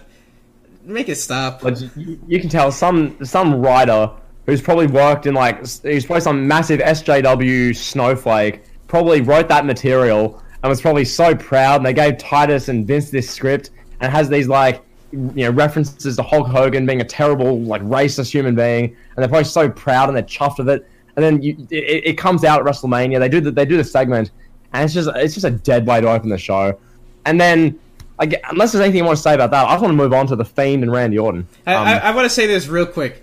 It was like, you got... This was what everybody knew it was going to be. They put Hulk Hogan with Titus O'Neil with an agenda to get people to love Hulk Hogan again, and it just didn't work. It came off so flat, so forced, so unnecessary. The pirate skit, like, that was just so over the top and unnecessary. God. I get it. I mean, yeah, you have Hogan and Titus together, I guess, for Hogan's PR, even though I don't think Hogan's PR improved at all after this WrestleMania. They tried it, I guess, with that intention, I think. But, like, at the end of the day, I don't see Hogan differently now than I did 2 days ago because he recited some lines on a kayfabe show, you know? Exactly, like, yeah. It's just... whatever. They put him with the NWO, too, and they put him with Eric Bischoff to try to get him cheered. And it's like, bro, we know what you're doing. Like, we see through it. Yeah, like, I don't even know. Like, I would have probably had Titus be the host for night 1 and Hogan night 2. If you're that desperate to have Titus and Hogan host, just do it separately. This just came off so cringe. You've got Hogan out there being like, I'm a pirate, brother. Like, just get out of here, dude. It was bad. brother, I'm a pirate, brother. Oh, brother. Like, get out of here, Beware. Like, oh, well. So we move on. I want you to walk me through this. So you're sitting there live watching The Fiend walk through a tunnel of... Just walk me through the Fiend match, Kevin. Okay. Yeah. All right. So we get the, Randy Orton's music hits. We get the announcement, Titus O'Neil says, the first match is through the depths of hell. So everybody's cheering because it's like, it's going to be Randy Orton and The Fiend kick off the show. We get Randy Orton's music hits. And this guy takes like 20 minutes to walk down to the ring. I was just like, bro, come on. Can we get through this? Like, why you gotta have such a long entrance? He does the fake Mandy slips, and everybody's like, oh my god, Randy made fun of Mandy. He's the greatest of all time, whatever. And I'm just thinking, like, bro, come on. Like, let's get to the ring. Let's get this on. And then you have The Fiend do this, like, like scary movie type skit, whatever. He's walking through mirrors in a tunnel. And then we get a giant Jack-in-the-Box, and Alexa Bliss comes out to the Firefly Funhouse music, and she's, like, turning the Jack-in-the-Box, and here comes The Fiend. He's no longer KFC Fiend, he's the regular Fiend. And the whole time, this is what's going through my head. We've had a 6-month build for this match, and the payoff is Bray Wyatt coming out of a Jack-in-the-Box to Randy Orton, who's standing there in white tights, so they can have a regular old wrestling match. This is the payoff to a 6-month build where we saw Randy Orton set The Fiend on fire. We've seen Randy Orton have black gunk come out of his mouth. We've seen just so many crazy skits and stories. And the payoff is The Fiend jumping off of a Jack-in-the-Box to clothesline Randy Orton. I was like, what is going on? This is bizarre. Yeah, look, this honestly, I mean, I was doing a watch along with best friend Brian during it. This did leave me speechless at points. I didn't know how to respond because, like, yes, so Orton comes out, it does his 15-minute long entrance wearing his diaper, which I found that hilarious. He was wearing that. Like, he comes out in the white gear. I'm just like, bruh. Like, white's the last color you want to be wearing against The Fiend, but nonetheless. So then Orton comes out, and then Alexa Bliss comes out to the, I'm really glad that you're our friend. She hops out there, like, dressed as an 11-year-old. She comes out there, starts spinning the Jack-in-the-Box, pushing it, and then yowie wowie, The Fiend pops out. And then Fiend's like posing. It's a cool moment. Like, objectively, it's cool. Yeah, it really is. And then what happens? Then what? Bray Wyatt does a strong style New Japan Puru clothesline off the Jack-in-the-Box onto Randy Orton, and we proceed to get a 2019 style Fiend match for 5 minutes. I was confused. I was just confused. Like, this is all... It was weird. It was weird. Like that's the issue with this storyline specifically. It's like, when you have so much supernatural stuff, it's kind of hard to present a live match as something that people can really get around. And yeah, this had the red lighting. Fiend had a nice clean mask on, and people on Twitter were like, "That's not the Fiend, that's Bo Dallas." I'm like, Bo Dallas hasn't done anything in 3 years. He's literally with Liv Morgan buying property for a business. But nonetheless, people now want to see the Fiend versus the Fiend going forward, like a fake Fiend versus new Fiend, like it's Undertaker versus Undertaker at SummerSlam '94. Apparently, that's what people want. God bless him. There's a whole crowd of people crying because Apparently the Fiend's been buried. I'm just like, this community doesn't learn. It's legit a broken record. Fiend comes back. Fiend gets momentum. Fiend loses the match. Fiend's buried. Fiend comes back. Fiend gets momentum. Fiend loses the match. Fiend's buried. Rinse, repeat. This is the 5th time we've heard the community cry out, "Oh, the Fiend's been buried, man. He's been buried 10 foot under, man." Like, this is Bray Wyatt. Bray Wyatt's career is legitimately one big cycle of getting buried, coming back, getting buried again. That's all Bray Wyatt's career is. So, yeah, he'll come back. He'll be fine. Let him in, pal, damn it. But, yeah, the match itself is bizarre. Randy Orton winning with 1 RKO. Alexa Bliss having black gunk, spraying out of her, like... Randy Orton's gunk. Her voodoo tiara. Like, just what? Like, just, bruh. Yeah, the ending was confusing. I was like, you got Alexa Bliss coming out of the Jack in the Box in a different character change as Sister Abigail with Randy Orton's gunk all over her face, and she's reaching out to Bray Wyatt like she needs help. And then Randy Orton just like taps him on the shoulder, "Hey pal, RKO," and then that's 1, 2, 3. I was like, what? Like I was confused the entire time. The entire whatever it was 8 to 12 minutes of the match. I was just like what? Like, it started out fine with Orton's entrance. Orton's getting cheered. He's doing his pose. Like, people are into Orton's entrance, and then it was just a downward spiral from there. Legit, this is one of those things where, like, if you really if you kind of like see Wrestling does his channel and whatnot, but if you really like critically break down and analyze the real intense nuances of Bray Wyatt's career and the potential ramifications of the story, then yes, maybe this is great. Maybe if you really want to go so in depth as far as this whole thing, maybe it's good. But the fact of the matter, this is wrestling. This is as lowbrow as it gets. Here's the bad guy, punch him, and like that's what wrestling is at its best form. So you've got this whole story which has gone on for 6 months. You've got Alexa Bliss doing voodoo, Orton vomiting black gunk for literally a month. You've got the Fiend getting burned and then coming back from under the ring with magma all over him. You've got a Kentucky Fried Fiend. It's just... It's too complicated. Like, as cool as some of the visuals are, and as much as I like that WWE's trying to be creative, like, I'd much prefer to see this weird crap than watch a 15-minute random match with Dana Brooke and Mandy Rose versus Shayna Baszler and Nia Jax on Raw. As much as I prefer this to that, it's too complicated. That's the problem I have with it, Kevin. Do you think it's fair? Absolutely. Absolutely. Yeah. I'm going to kick it back to you for a second. I'll be right back. Give me 30 seconds. Yeah, so legit, I want to elaborate a bit more on this like whole Alexa Bliss thing. So, Alexa Bliss, I guess the whole thing they're doing is that Alexa Bliss weakens the Fiend, and that whole ending was Alexa Bliss, her transformation had all of a sudden weakened the Fiend, her having a voodoo tiara that was vomiting black gunk. That, for some reason, makes the Fiend, who was Bray Wyatt but could have been Bo Dallas or something, that makes the Fiend all of a sudden lose all of his supernatural ability. That makes the Fiend so vulnerable. So I guess what they're trying to say is that Randy Orton setting this guy alight is, doesn't matter because he just comes back. And then Alexa Bliss with black voodoo gunk spraying out of her voodoo tiara, that makes the Fiend like numb and like it just, yeah, that's where we're at, ladies and gentlemen. That is Alexa Bliss, Fiend. Honestly, spam in the chat. Just, do you want to see this continue? Where do they go from here? Like, chat, I'm throwing this to you for a second. Where are they going to go from here? Like, what do you guys think? Like, Brian, BHB, JB, Tokyo Rock, anyone in chat, where do they go with this? Seriously, where do they go? Because you have this whole ending where literally they're in a box. Like, they're like, what can they do? The storyline's gone on for 6 months. You've got Alexa Bliss with her voodoo tiara spewing black gunk, and the Fiend is just losing to an RKO. Just end it. I mean, yeah, destroy BHB, end the storyline. Totally agree. Just this is the time to end the storyline. But yeah, nonetheless, Kevin, if you're there, I'll throw to you, or will I continue carrying this WrestleMania review, pal?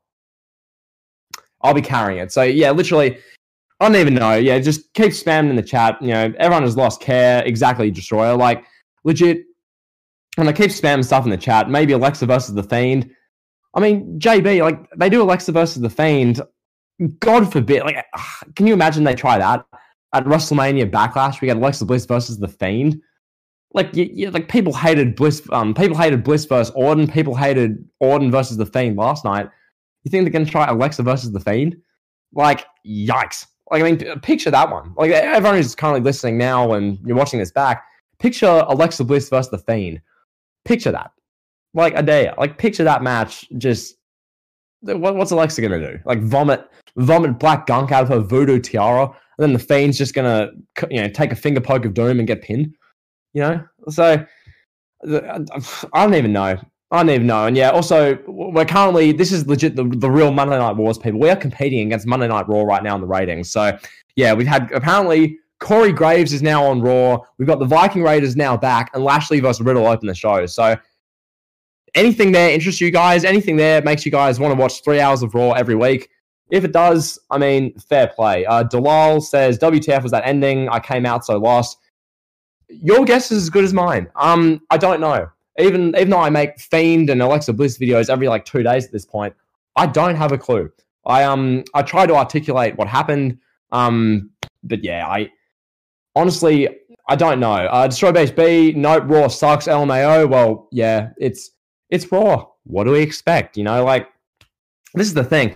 I filmed the whole 50 Reasons Why Raw Sucks video with Kobe last week. I'm probably going to post that tomorrow. So okay, I guess spam dubs in the chat if you want to see the video tomorrow. But yeah, we've got Kevin Garcia back now. I've been rambling about Fiend, Bliss, and Orton for 5 minutes. I'm sick of talking about it. Unless you want to say anything else, I think we can move on. Yeah, I'd just say the ending was... I'm just confused as everybody else, and the ending just tells me that this storyline is gonna keep going. The storyline might go a year long, bro. This might not end until this October. Yeah. Literally, where can they go from here? Alexa Bliss versus The Fiend? Fiend versus Fiend? Orton Fiend Part 100? It's like the storyline just ends, then Bray Wyatt, where does he go? I don't know. Moving on. We move on with the show, and oh god, I want to skip this match altogether. Nia Jax and Shayna Baszler versus Natalya and Tamina for the women's tag titles in a 14-minute, 20-second match. Kevin, what was this match like live? It started out boring as all hell. For the first 8 minutes. This match went 13 minutes long. I was just for the first 8 or so minutes, I was just like, can we get to the next match, please? Please, come on. Does this match need to go 13 minutes? But then by the end, the crowd started getting invested, and I was a little bit confused why everybody was so invested. People were so invested in seeing Tamina Snuka do the Superfly splash again. And I was just thinking, wow, this is weird. People are really invested in this. It was shocking. But then the ending was just flat. Everybody was like, oh, okay. This MMA fighter that hardly anyone's ever heard of just won the match. Oh. That was the reaction. It was just a big, oh, okay. It was legit. This match, it was like a weird experiment on the human race. It's how much can we bore these fans to the point where they'll actively cheer for Tamina Snuka? Mm-hmm. That's legit what this match was. So we get literally a 14-minute, 20-second match. I was doing a watch along with Brian during this. I was making my Alexa Bliss Fiend reaction video, and I just wasn't watching this match. And I kept checking back into the network every 4 minutes and saying, this is still going. Why? Yep.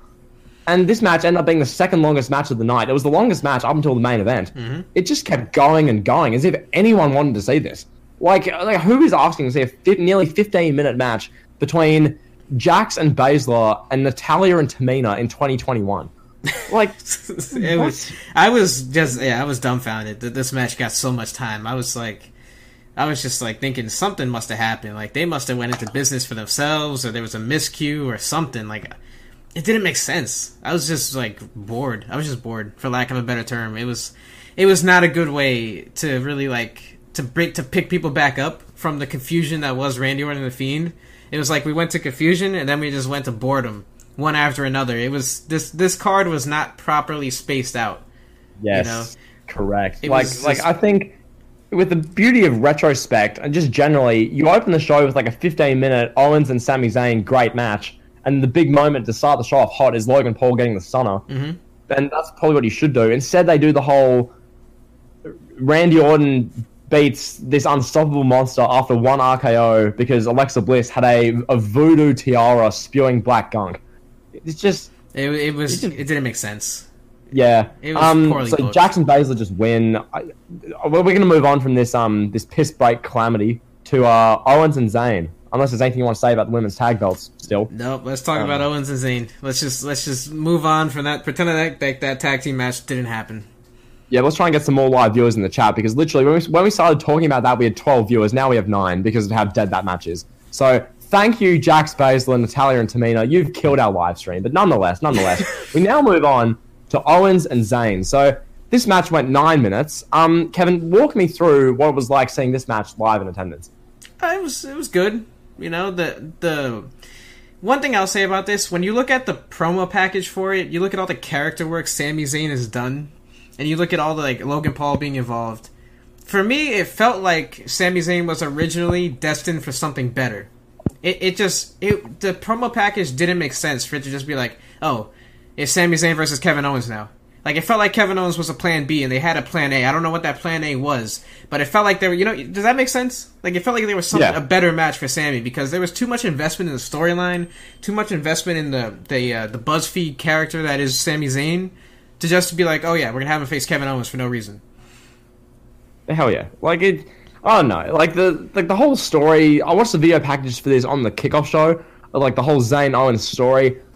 The story, when you watch the video package, it makes sense. Like Sami Zayn's completely gone off the rails. He's a complete he's lost his mind. He's just off the rails altogether. The whole conspiracy theory thing. You do the whole thing with Kevin Owens, who's been his best friend for 18 years or however long it is, and they've wrestled all up and down the United States and up and down the countries and the continents. And I get the story, and Owens is seeing his best friend turn into this, and he wants to have a match to beat him senseless and whatnot.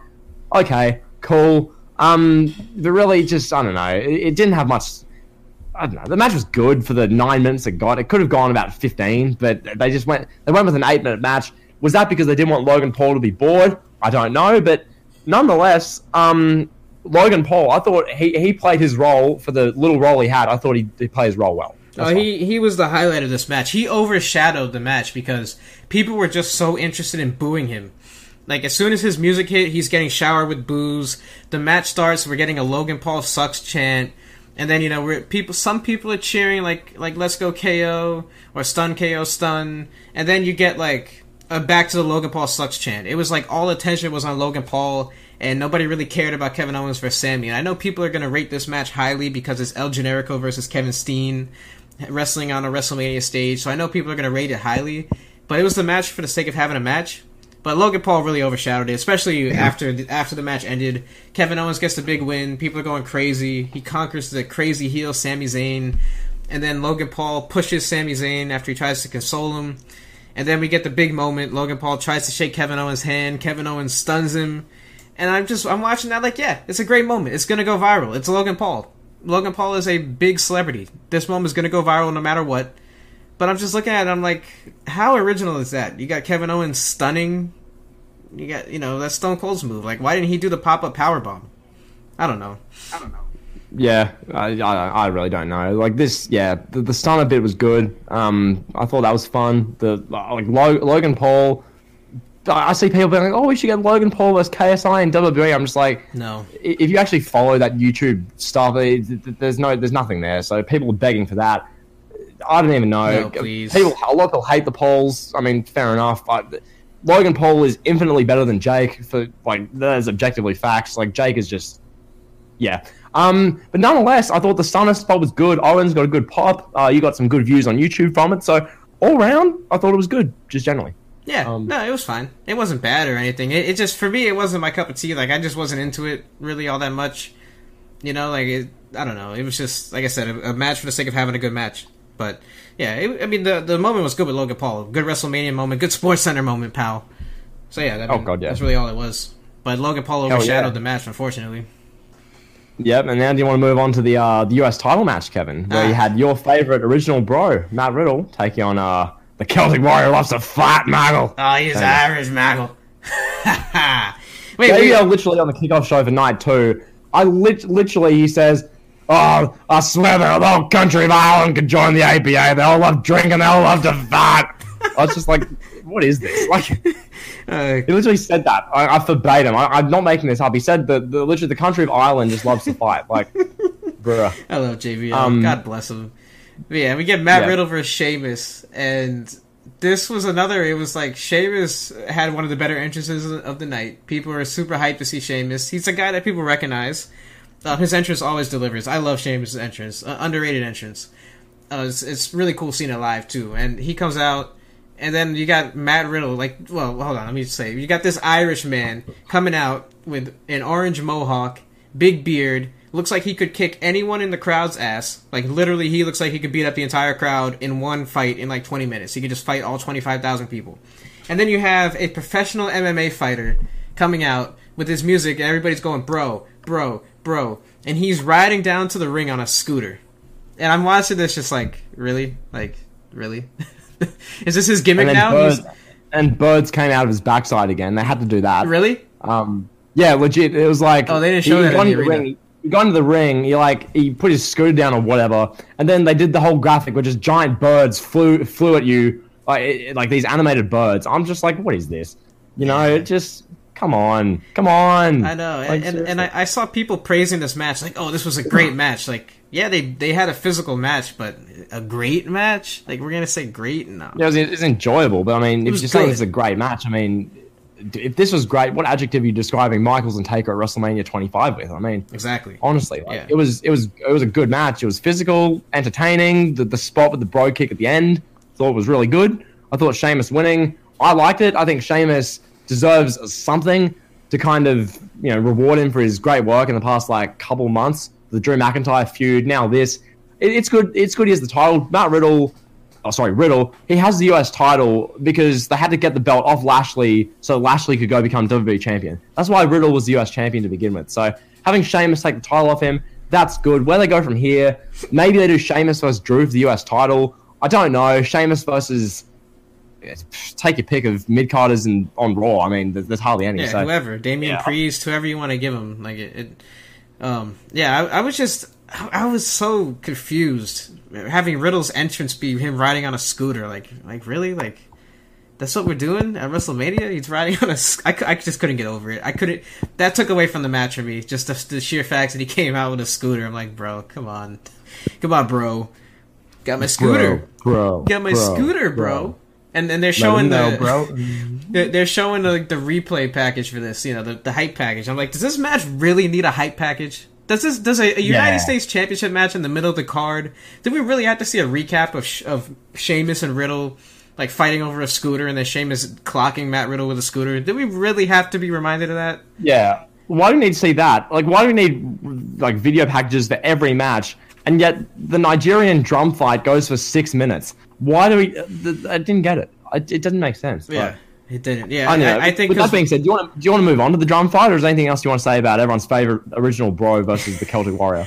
I'll go into the drum match. So you have, I think why it didn't get enough time is because of the performance by Wale, you know, and then they had the performance for Rhea Ripley too. So you had two performances back to back that kind of ate into the time. That didn't help, and then they also showed the Bad Bunny commercial. That took a lot of time, too, because, they came out after the Sheamus Riddle match. They came out, they started setting up the stage. That took, maybe 5 minutes for them to set up the stage for Wale to sing. And then it was we're getting this big commercial for Bad Bunny announcing his return to touring, which is awesome. And then we're going right from there to Wale performing. It was just a lot happening in not enough time.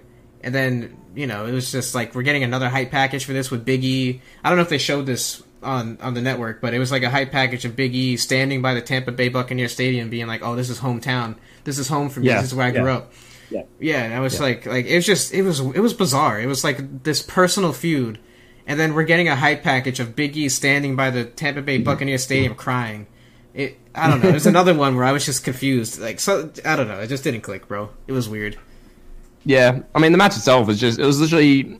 To sum up really quickly, 6 minutes of these guys hitting each other with kendo sticks and, you know, literally going at it. And then we have Apollo Crews' soldier, Dalva Kato, shows up and then literally, choke slams Big E or whatever move he hit. He took down Big E and then Crews just pinned him. Yeah, the crowd went mild for that, too. I had people asking me, who is this guy? You know, it was I felt that was just weird. What? This is really how we're going to end it? That is the Dalva Kato there, John. He was seen in Raw Underground there, John. He loves to fight. Ball game. Yeah, that was strange. You have Dabba-Kato, somebody who hardly anyone in the building knew who he was, help Apollo Crews win. And then it's just like, all right, on to the next match. Forget this even happened. Literally. It was so bizarre. The match was so short. They have this feud where Apollo Crews puts Big E in a stretcher when he drops the steps on his calf. And the payoff is a 6-minute match at WrestleMania, where they have drums at ringside. The drums didn't even come into play. They called it a Nigerian drum match. And the drums are just sitting there at ringside while Apollo Crews smashes Big E and breaks a kendo stick on his shoulder. And I'm just like, what is the point of having the drums out there? The best part of this whole drum, the whole best thing was on the kickoff show. We had literally the whole panels there. You get Sonya Deville on there to try and preview the drum fight. And then she's like, look, I don't quite know. The only person who knows the rules of the drum fights are Apollo Crews. This is his wheelhouse. And then Booker T's like, oh man, I know something or a thing or two about the drums. Like, we had Booker T, doing this like 5-minute monologue about how he knows what he knows the life of Big E and Big E and then Booker T is like going on, and then I forget who it was. I think it was JBL was like, you're the only one here who can say this, Booker. I'm like, it's just my God. Oh god, oh my God, that's so bad. It was so cringe because you can tell that everyone on the panel. It was such an awkward dynamic. It was like Booker T is a guy who the main storyline he's remembered for in WWE was him being racially abused by Triple H for 2 months and then being buried. And then this is the same Booker T who nowadays is on kickoff panels where he's, talking about, black history and, what these guys, their thought process and et cetera, et cetera. And then everyone else on the panel is too afraid to say absolutely anything because they'll be cancelled and labeled as racist for just saying anything. So that happened on the kickoff show. That's so bad. I'm glad I missed pretty that. Non-eventful. But it was Booker T going on about the meaning of the drums and all this, and everyone was like, oh yes, Booker, thank you for your insight. We can't add anything else or we'll be seen as racist. So yeah. That was the kickoff, and then the match was just Dabba-Kato choke slamming Big A. Big A. Okay. Yeah, the match was fun. The match was fun for what it was, though. They only got 6 minutes, but they made it fun. The ending was what it was, but the match itself was fun. Apollo's Intercontinental Champion. I'm happy. I'm happy to see where he goes with it next. Yeah. It's gonna be good because people on Twitter were like, oh well, now that Big E's got rid of the IC title, he can move on to this. This match is his, and there's a picture of the Money in the Bank briefcase, and then the people getting in full thread-long fights saying, no, Cesaro should win Money in the Bank, no, Big E should win, no, Damian Priest should win, Aleister Black should win, Nakamura should win. Like these whole big fights over Money in the Bank. It's like, okay, settle down, breathe, go outside. Go have some fun in a way that's not just crying on Twitter. So, yeah, that being said, we move on unless there's anything you want to say about the drum fight still. No, we covered it. We covered it in full. Now we can move on to Rhea Ripley versus Asuka. Now, before you say anything, Kevin, I just want to recap the build for this one really quick. The build was Rhea Ripley 2 weeks before WrestleMania saying, Asuka, I'm ready for you, Asuka. I want to beat the crap out of you, WrestleMania, Asuka, and take your Raw Women's Championship, Asuka. I'm from South Australia, Asuka. I'm ready for you, Asuka. That was the build. The match itself, I mean, the performance. What was the musical performance of Rhea Ripley's Edge's theme like live? Amazing. It was amazing. Really? Yes. I've heard people crap on it. Wow, okay. I loved it. I thought it was amazing. I really did. It was so cool. There was so much fire and pyro, and you got, I don't even know her name, the lead singer of that band screaming her ass off. I loved it. I commended it.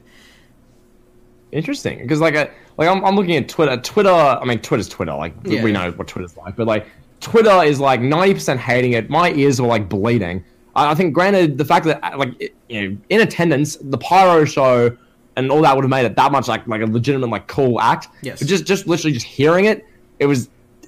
Oh yeah. I could imagine because I wasn't focusing as much on her singing. I was looking at the pyro. I was looking at when Rhea Ripley came out, did her stomp, and the fire just was shooting out of the rocket. I mean, out of the ship. It was it was the spectacle really. The musical performance was what it was. It was all right. Rhea Ripley was super over in the amongst the audience. People were really into her. They were doing her pose and screaming, and yeah, it was crazy. I liked it. I loved it. I should say. I thought the musical performance and the whole whatever was really cool. It was a cool spectacle. But I will say this about the match. What do you think of the match? What do you think of the match? Yeah, I'll say this about the match. So you have Rhea Ripley come out, and she gets this big performance. Rhea Ripley's done really nothing on the grand scheme of things. When you look at the grand scheme of things, she's like a NXT champion, not really a memorable run. She's a Mae Young Classic winner, I believe. She's an NXT Women's UK champion, but nothing really memorable. You have Asuka, who had this undefeated streak in NXT. She had this countless WrestleMania matches against Charlotte and whoever, Becky Lynch, whoever that she's wrestled at WrestleMania. And then Rhea Ripley gets this massive entrance, and Asuka's big entrance is her fanning herself. And I'm just like you could tell that Asuka did not care about this match. She was just like, Vince was like, "Oh, you're gonna lose," and Asuka was like, "Nope, I'm not even gonna try. I don't care. Like I'll lose, but I'm not even gonna try." It just really looked like Asuka phoned it in and went through the motions. It was evident this match was a big letdown. It really wasn't good. It was as bad as it came across on TV from what I saw from a lot of people's feedback. It was even worse live. It just, all I can say is it looked like Asuka phoned it in. Yeah, I just didn't care. I'd be lying if I said I watched most of this. The bits I saw, I was just bored. It's like, I clearly the whole thing was, okay, Asuka, you've been the champion for 8 months now. Like, you're going to drop the belt to Rhea. Rhea's our next big thing as far as the Raw Women's division. You're going to lose the belt. The match is going to go 13 minutes. Go and have a match. And Asuka was like, okay. And then went out and did her bit. She's a professional. She dropped the belt to Rhea. Match was kind of dead. My whole thing during this match, Brian knows this. I was literally just saying, can we start the main event already? I don't care. Me too. Just give Rhea the belt. Let's get our tribal god. Let's get the Radar superstar. Let's get our Starbucks employee out there. Let's get the WrestleMania main event going. So, I think that's what I was saying too. I was just like, please, I just want to see Roman and Edge already. For the love of God, we've limped. It was like limping to the finish line with night 2. Whereas night 1, you're invested in every match. Night 2 was just like limping through the finish line. We're limping through Apollo and Big E. We're limping through Asuka and Rhea just because we know Rhea's going to win, get her big WrestleMania moment. But what my thing is, where do we go from here with Rhea? She gets this big WrestleMania moment. She beats Asuka. How big of a deal is beating Asuka? I don't know. People seem to be behind her. They like her, Rhea. But where do we go from here? Charlotte comes out and is like, "Oh, I'm the queen. I'm going to beat you." And then Asuka's like, then Rhea Ripley's like, "Oh, well, you can fight me." And then Charlotte's going to beat her 2 months later? I don't know. Yep. Yeah. That's the issue because what they did with the women at WrestleMania, essentially they ripped off the whole Cena and Batista at the Rumble 05, and then they have that one that close finish at the end of the Rumble, and then at WrestleMania they both win the world titles. They essentially did that with the women with Belair and Rhea Ripley, who were the last 2 in the women's Rumble. They both won titles. They're both the future of the women's division. But the thing is, where to? I mean, you mentioned it with Rhea. It's the same thing with Belair. Where to for both of them? Is there what are they going to do? That's my biggest question with the women's titles. That's my main takeaway from that. Well, that's your favorite wrestler won, so you should be thrilled. This was your highlight of the night, of both nights, right? So for the main event, we had Randy Orton. We had Roman Reigns and Edge. This thing, really damn good stuff. This triple threat match. I think I want to start off. I'll quickly make a point about entrances, then I'll get your point. So I'm watching this just on the network. I see Daniel Bryan walk out. His music hits. He walks out wearing a women's sweater. He does a mid yes chant, and he walks down the aisle, and he gets a what seemed like a mid reaction. Is that fair? It wasn't mid. Most people were doing the yes chant. It was. Okay. It was big. Okay, it came off mid to me, damn it. Yeah, it looked mid because there's a quarter of the stadium's full, but I would say 80% of the people were doing the yes chant. There was one guy that was drunk in front of me that was doing the no chant, which was hilarious, and I was doing it too, and I kept getting dirty looks because I was doing the no chant too. So it was whatever. Right. But yeah, Daniel Bryan. Okay. I liked his entrance. I thought it was cool. Aside from him wearing a sweater, it was cool to see Daniel Bryan again in front of a crowd. It was awesome. Yep. And then we get Edge. Edge. I mean, you walk me through this one, Kevin. Edge's music hits. Just he's a rock star. What's this like? He's a rock star. That's all I can say. He's a rock star. He's got the best theme music in WWE history. You got the smoke. He's running like a madman. I was sitting on the corner where he runs and he hypes up the crowd. So I was like, yeah, this is so cool. The kid in me was like, oh my god. I'm sitting on the corner where Edge is running towards. This is so badass. I never thought I'd ever get to see this. If you would have told me in like 2015 that I would be sitting at a WrestleMania 6 years later with Edge making his live entrance in the main event of WrestleMania, I would have been like, nah, no way. You know, it was cool. It was a cool moment to see Edge's entrance, best entrance of the night, bar none. Nothing will top Edge's entrance ever. So underrated, all time. He does his pose, the fireworks go off, and then a bunch of smoke. I was like choking. Oh, there was so much smoke in the air. Oh my god, it was crazy. But yeah, awesome entrance. Oh, it was phenomenal. Like, because that was the big thing I was saying. So literally, Brian just walks out in a women's sweater. He just walks the ring, does a bit of a yes chant, and then the next entrance is legitimately, as you say, a rock star entrance. You've got Metalingus playing. You've got Edge rushing from corner to corner, hyping the crowd up. You can tell the amount of passion Edge has. Like, I found this when I was like rewatching his like the Second Mountain documentary, and I was making my video on him.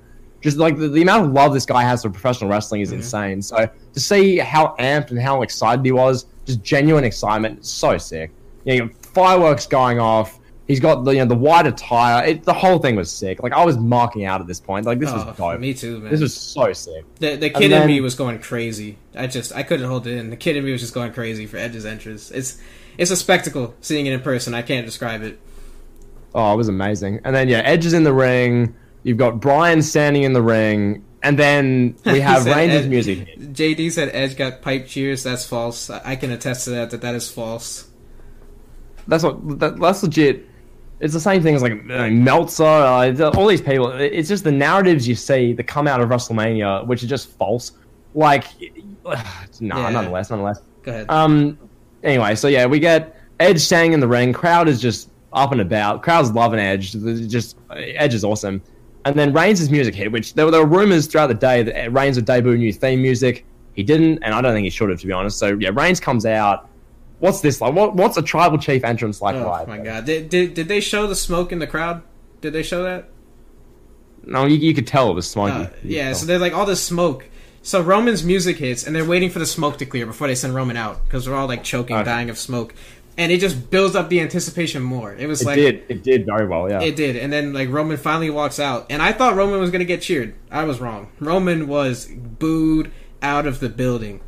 You know, like he got booed. And I was happy to see it. I'm like, this is what is supposed to happen. I thought heel Roman was gonna get cheered, but no, he's such a damn good heel that people wanted to hate him when he was this happy-go-lucky babyface, and now they have a reason to hate him, and it's even sweeter to see that reaction. It was great. You know, my girl was cheering for him though. She was like the only person in my section cheering for him, and it was it was great. It was great to see Roman get that reaction. But seeing a Roman Reigns entrance live too is another one where it's like, wow, this is special. You know, like I put that clip up on Twitter where I had people with their cameras rushing to see Roman. Like, even though Roman's getting booed, he's still the biggest star in WWE. It's another rock star. All cameras are on him. The spotlight is on him. You could tell why he is the head of the table. Like, it's not a gimmick. This dude is the real head of the table in WWE, and he's a rock star. He's a superstar. It was an awesome entrance. Another one I can't put into words. The fireworks, the pyro. He's walking with Paul Heyman and Jey Uso. They got the flowers on.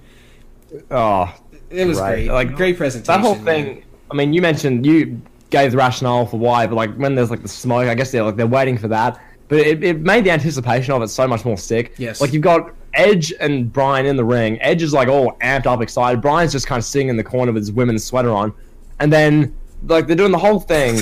And then Reigns' music hits, and it's gone for like 10, 15 seconds. At least it felt that way. Mm-hmm. And then eventually, like, you know, they're showing Edge, they're showing Bryan. When's Reigns coming out? The tribal god's making them wait. He's playing on his terms. Then eventually, Reigns walks out. He gets the negative reaction. He gets the boos. Like, it was great because when I'm watching the match, you know, I'm heavily entertained. I want to see Reigns get beat up. I want to see Edge beat him. It was what wrestling should be. It's not me thinking, oh, well, he's a great heel, I'm going to cheer him. And the crowd didn't do that either. The crowd, as you say, was booing this guy the way they should. It was glorious. Everything about this match was just glorious.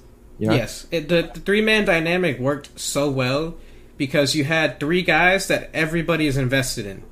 There was a portion of the crowd that wanted Daniel Bryan to win. There was a small minority of the crowd that wanted Roman to win, but majority wanted him to lose.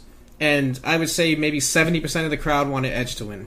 Edge was the babyface in the match, and he he picked up on it real quick, and he worked the match as a babyface, and the whole thing just came off so great.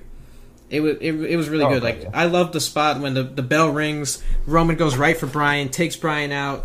We get a little bit of Roman and Edge stuff. I was on my heels the whole match. It was just spectacular, man. What can I say? There was one false finish where Edge hit the spear on Bryan, I believe it was, if I remember correctly. Yeah. He hits the spear on Bryan. We get the 1, 2, 3. I'm thinking, oh, this is it. The match had been going on like 12 minutes already, whatever it was, 10 minutes. And they got me. I thought it was over. You know, the ref didn't count to 3. I thought Edge was gonna win, but nah, man. Bryan kicked out. Oh my god, that was this match was worth the price of admission for night 2. This was like night 2. I don't want to say it was a one match show, but it was a one match show. You know, it was. Well, legit. That match was like the most. It was the most like I've enjoyed watching a wrestling match. I can't even remember. It's like watching that live was just so much fun. Like, that's the best way. I was thoroughly sports entertained, you know? Like, seeing how they booked it, the wrestlers involved. I had a genuine emotional investment in all of them. Bryan, I didn't want to see him win. He doesn't deserve to win. He shouldn't win. I want to see him get beaten up by people. Edge, I need to see him win. His story's amazing. 10 years to the day after he retired, he'd be a perfect winner. And then Roman Reigns, the tribal god constant in it all. You're invested in everyone. The match was great. They worked it really well. It was the WrestleMania main event. It was epic. You know, like, I had so much fun watching it, which I can't thank those guys in WWE enough for like putting on what they did with that match. Like, as much as I slated Bryan for like months in the build up, on the night it was just fun. Like, you know, Bryan can attest this when I was doing the watch along. At the beginning of the match, when Jey Uso like pulled Bryan out and super kicked him, and, you know, super kicked Bryan like 3 different times, I was marking out. I was loving it. Like, it's so much fun, you know. Oh yeah, yeah. It was good. It was good pro wrestling. I'm glad they made it a triple threat match. The dynamic really worked out. I'm actually glad in hindsight. Like, I love one-on-one matches, but I don't know if Roman and Edge would have had the same luster or the same juice that the triple threat match had. There's nothing like when you have 3 guys that everybody's invested in. The build up. It made the drama. It made the drama so much more like intense. Because when you have Bryan in there, as I just said, like, myself and a lot of people just didn't want to see Bryan win because he doesn't deserve it, etc., etc. We've covered this ad nauseum. So when you have Bryan getting a near fall, or when like Edge has the crossface locked in on Roman Reigns, and Reigns, his hand's like about to tap, and then Bryan puts his hand to stop Reigns from tapping, or when, you know, Edge is about to pin Roman Reigns, he like spears him. You think, oh my god, this is the end of the match. But like 17 minutes in, Edge is going to win the world title. It's like 1, 2. At like 2 3/4, the referee gets pulled out, and it's revealed that Bryan, on his last legs, pulled the ref out. And I legitimately nearly broke my computer. I was like pissed off. I'm like, damn you, Bryan! Like, I was angry. That was the moment that got me. I was invested for the right reasons. Which I had so much fun being invested in that way. I felt like I was like 9 again. It was great. Yes, yes. The kid in me came out too in that one, big time. Yeah, that's what it was. Bryan pulled out the ref. A heel move. I was pissed. I was like, you dog, Bryan. It worked. It worked. Bryan got the right people to hate him. Yeah, I was shocked by the ending. But when they brought out the chairs, I was like, oh, here we go. Business is picking up. Edge does the concerto to Bryan. He's going to do it to Roman. Jey Uso comes in. Edge beats up Jey Uso, gives Roman enough time to spear Edge. And then before you know it, that's it. He hits the concerto on Edge, and he pins both of them. I'm just like, wow, what a match. That was a wild roller coaster ride of a match. That was one of the best matches I've seen live. I'm glad I got to see it, man. It was worth the wait. It was worth the limping through the undercard. It was worth everything, just that one match. It made the entire show. The best match of both nights, I would say. No debate. It was the best match of the week. And just, like, generally speaking, like, what these guys were able to do, I think I was disappointed for the right reasons that Edge didn't win, because when you really think about it, Reigns winning is the correct decision. Okay, this is the guy who's supposed to be. I mean, as you say, he is. You know, as far as full-time guys go, he's the only like rock star, true head of the table, like, you know, best wrestler they have. He's like the superstar. So having him win in that way in the main event of a WrestleMania, that needed to happen, because you look at Roman Reigns at WrestleMania, the supposed top guy of this era, and he's had literally no success, which people have liked. Like, he won at 32 versus Triple H. No one really cared. 33, he beat The Undertaker. Everyone hated that. 34, he lost to Brock. That was a mess. 35 was his like comeback and a match against Drew on the undercard. 36 he wasn't there. So this match, it was needed to have Roman Reigns, the biggest star of this era, having such a big moment. The guy who's carried WWE for the last 8 months on his back, basically by himself, having such a great moment. So I can't say enough good things about this match, Kevin. It was just damn good. Like, yeah. This is what you watch wrestling for. When when you think about it, this is what people watch wrestling. This is what it's supposed to be. This is wrestling at its best. Hats off to all three guys involved. It was damn good. I left the building feeling entertained, thoroughly entertained. I was happy. They could have done the big moment, had Edge win, but where do you go from there? You have Roman beat him at the next pay-per-view, take the belt back. I don't know. Yeah, I'm curious to see what they do with Roman. His reign is clearly going to keep going, and he's finally found his stride, and he's now becoming what WWE envisioned him to become back in 2016 when he beat Triple H. If Reigns was like this in this tribal chief role, and he'd been like this in 2015 from then on, I mean, God knows where the company would be.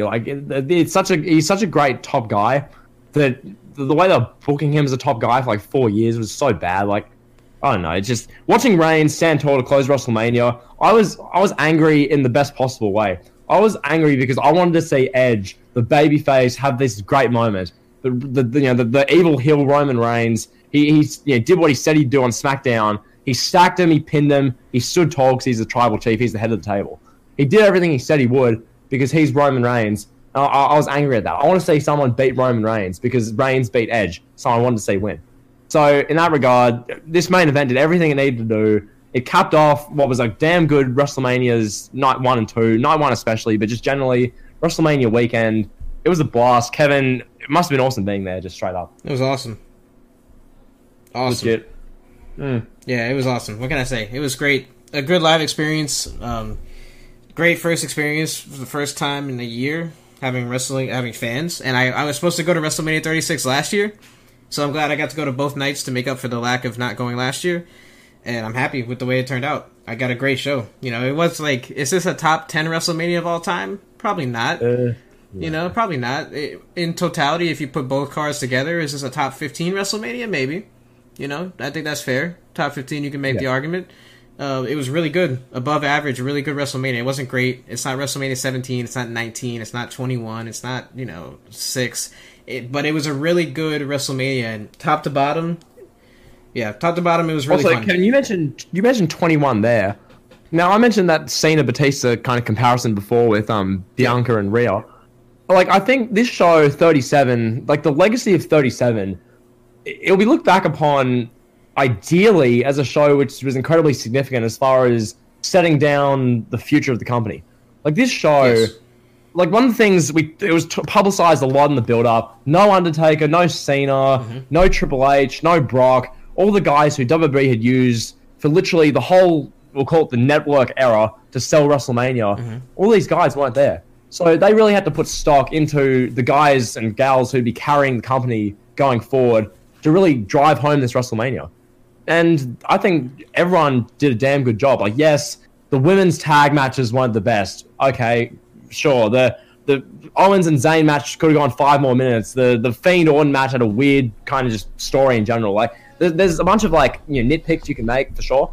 But I think generally speaking, this WrestleMania is going to be incredibly significant long term as far as Bianca Belair being crowned as a star, as far as Damian Priest having such a great moment with Bad Bunny, Braun Strowman potentially getting back on track with his career, Omos winning the tag titles in a WrestleMania debut that put him over, Cesaro having the big moment that his career's been leading up to, Lashley really coronating him as a big star. I mean, you just look right across the board, Kevin. Just Apollo Crews, IC champion, Rhea Ripley, Roman Reigns. As a show, incredibly significant. That's what I feel like. Absolutely. You hit the nail on the head. It was big. It was instrumental in terms of building WWE and looking to what's next on the horizon. And then you're looking at, like you said, Rhea Ripley, Bianca Belair, cornerstones of the women's division. And then as soon as Charlotte Flair is asked to put one of them over, she's going to walk out and go to AEW. So had to throw that in there. But yeah, the women, those are 2 cornerstones of the women's division. Sasha Banks too is still young. I think she's younger than Bianca Belair, so she's going to be around. And Damian Priest, like you said, you hit the nail on the head. Apollo, Big E, big things to come for those 2 guys.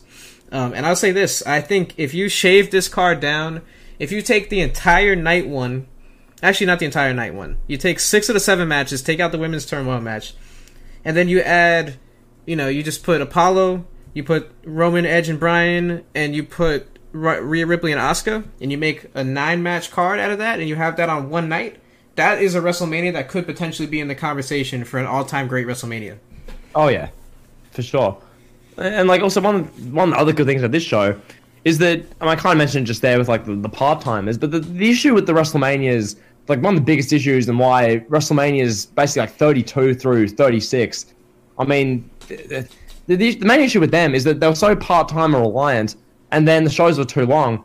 And going back to the part-timers, the issue with that would be, come the night after Mania, come 2 weeks after Mania, 2 months, 4 months, when those guys aren't there, the now in the company doesn't feel anywhere near as important. Whereas with this, WrestleMania 37, we got a really good weekend of wrestling, and most of the outcomes, just about all of them, put over guys and gals who are going to be the now. Put over the people who are going to be the main event scene on Raw and SmackDown. And in that regard, WrestleMania was a big success. So overall, my final thoughts, I thought WrestleMania 37, despite the god-awful build, WWE, the priorities were there, the execution was there. Bad Bunny, hats off to him. They incorporated celebrities well with Bunny and Logan Paul. They put over the future of the company well. The WrestleMania main events delivered, the Night 2 one especially. The match I've enjoyed most watching in wrestling just in years. Those are my thoughts. What do you think? Yeah, I think overall, I close with this. This WrestleMania on paper, a lot of people were saying this is going to be one of the worst WrestleManias, right? A lot of people were saying that. I think we saw like the criticism, but this WrestleMania over-delivered. I don't know if it was a combination of just a thirst for live wrestling in front of a live audience and good pyro and good entrances, or I don't know what it was. I don't know what it was, but something about this WrestleMania was better than it was supposed to be. And I'm thankful for it. It was really good. And yeah, we're going to talk about this WrestleMania similar to how we talk about 21, where we're going to look back and we're going to be like, oh, this is where, when Bianca Belair is going in the Hall of Fame, we're going to have JBL screaming, she made herself a star at WrestleMania 37. Yeah. Like, WrestleMania 37 is going to be critical for the next, 10 to 15 years of WWE. And it was an amazing show, I think, overall. Oh, for sure. So, I think with that being said, thank you. Thank you guys for tuning in. Generally speaking, this show, all around, a bunch of fun. The Super Show itself, it's been great to have a consistent, legit between 10 and 15 people listening to us a day after the show talk about it for 2 hours, which that really means a lot to us. So, yeah, that being said, thank you guys for watching. The Miz just kissed Maurice. Why are you guys telling me this, bro? Nobody wants to see this, bro. Yeah, we've got to tune into Raw, pal. Apparently the Viking Raiders are on Raw. We've got Corey Graves now commentating Raw. They've got a new voice to the show. Miz just kissed Maurice backstage. Ratings, pal. Yeah, we gotta we gotta get ready for the vasectomy of Mike Mizanin. I'm telling you guys right now, we're gonna get a review of that. If we do actually get the vasectomy of Mike Mizanin, I'm going to review that on my channel after. The vasectomy of the Miz, that is views. If you want to see the vasectomy of the Miz, spam dubs in the chat. Okay, spam W's. I just think Kevin reviewing the vasectomy of the Miz is going to be more must-see than anything he's done in his entire career. So, yeah. I'm the A-lister. The vasectomy, pal. We need the vasectomy of the Miz, pal. It's the vasectomy, pal. The moneymaker. The moneymaker. Oh, my God. Yeah, he's getting the W's in the chat. Yeah, big shout-out. Rated R BFB, Tokyo Rockstar, JB Bands, Destroy BHB, Anthony. All the guys who rock with the chat for literally the whole 2 hours. Massive shout-out to you. That just... Without you guys supporting our show, I mean, we wouldn't really be able to do this. So, yeah, thank you guys a ton. Hit the like button if you haven't already. We've got, 11? So, get some more likes. Get the likes up, people. Damn it, pal. Let's get it. Get the likes. Hit that sub button. We should get to 200 subscribers by, SmackDown later this week, bro. We can get there. We'll try and do it by... depends how proactive we want to be as far as promoting it. But, yeah, we'll see. So, yeah, thank you guys for tuning in. Like, comment, sub, all that kind of stuff. Any closing words? I'm going to peace out. So no, we're out of here.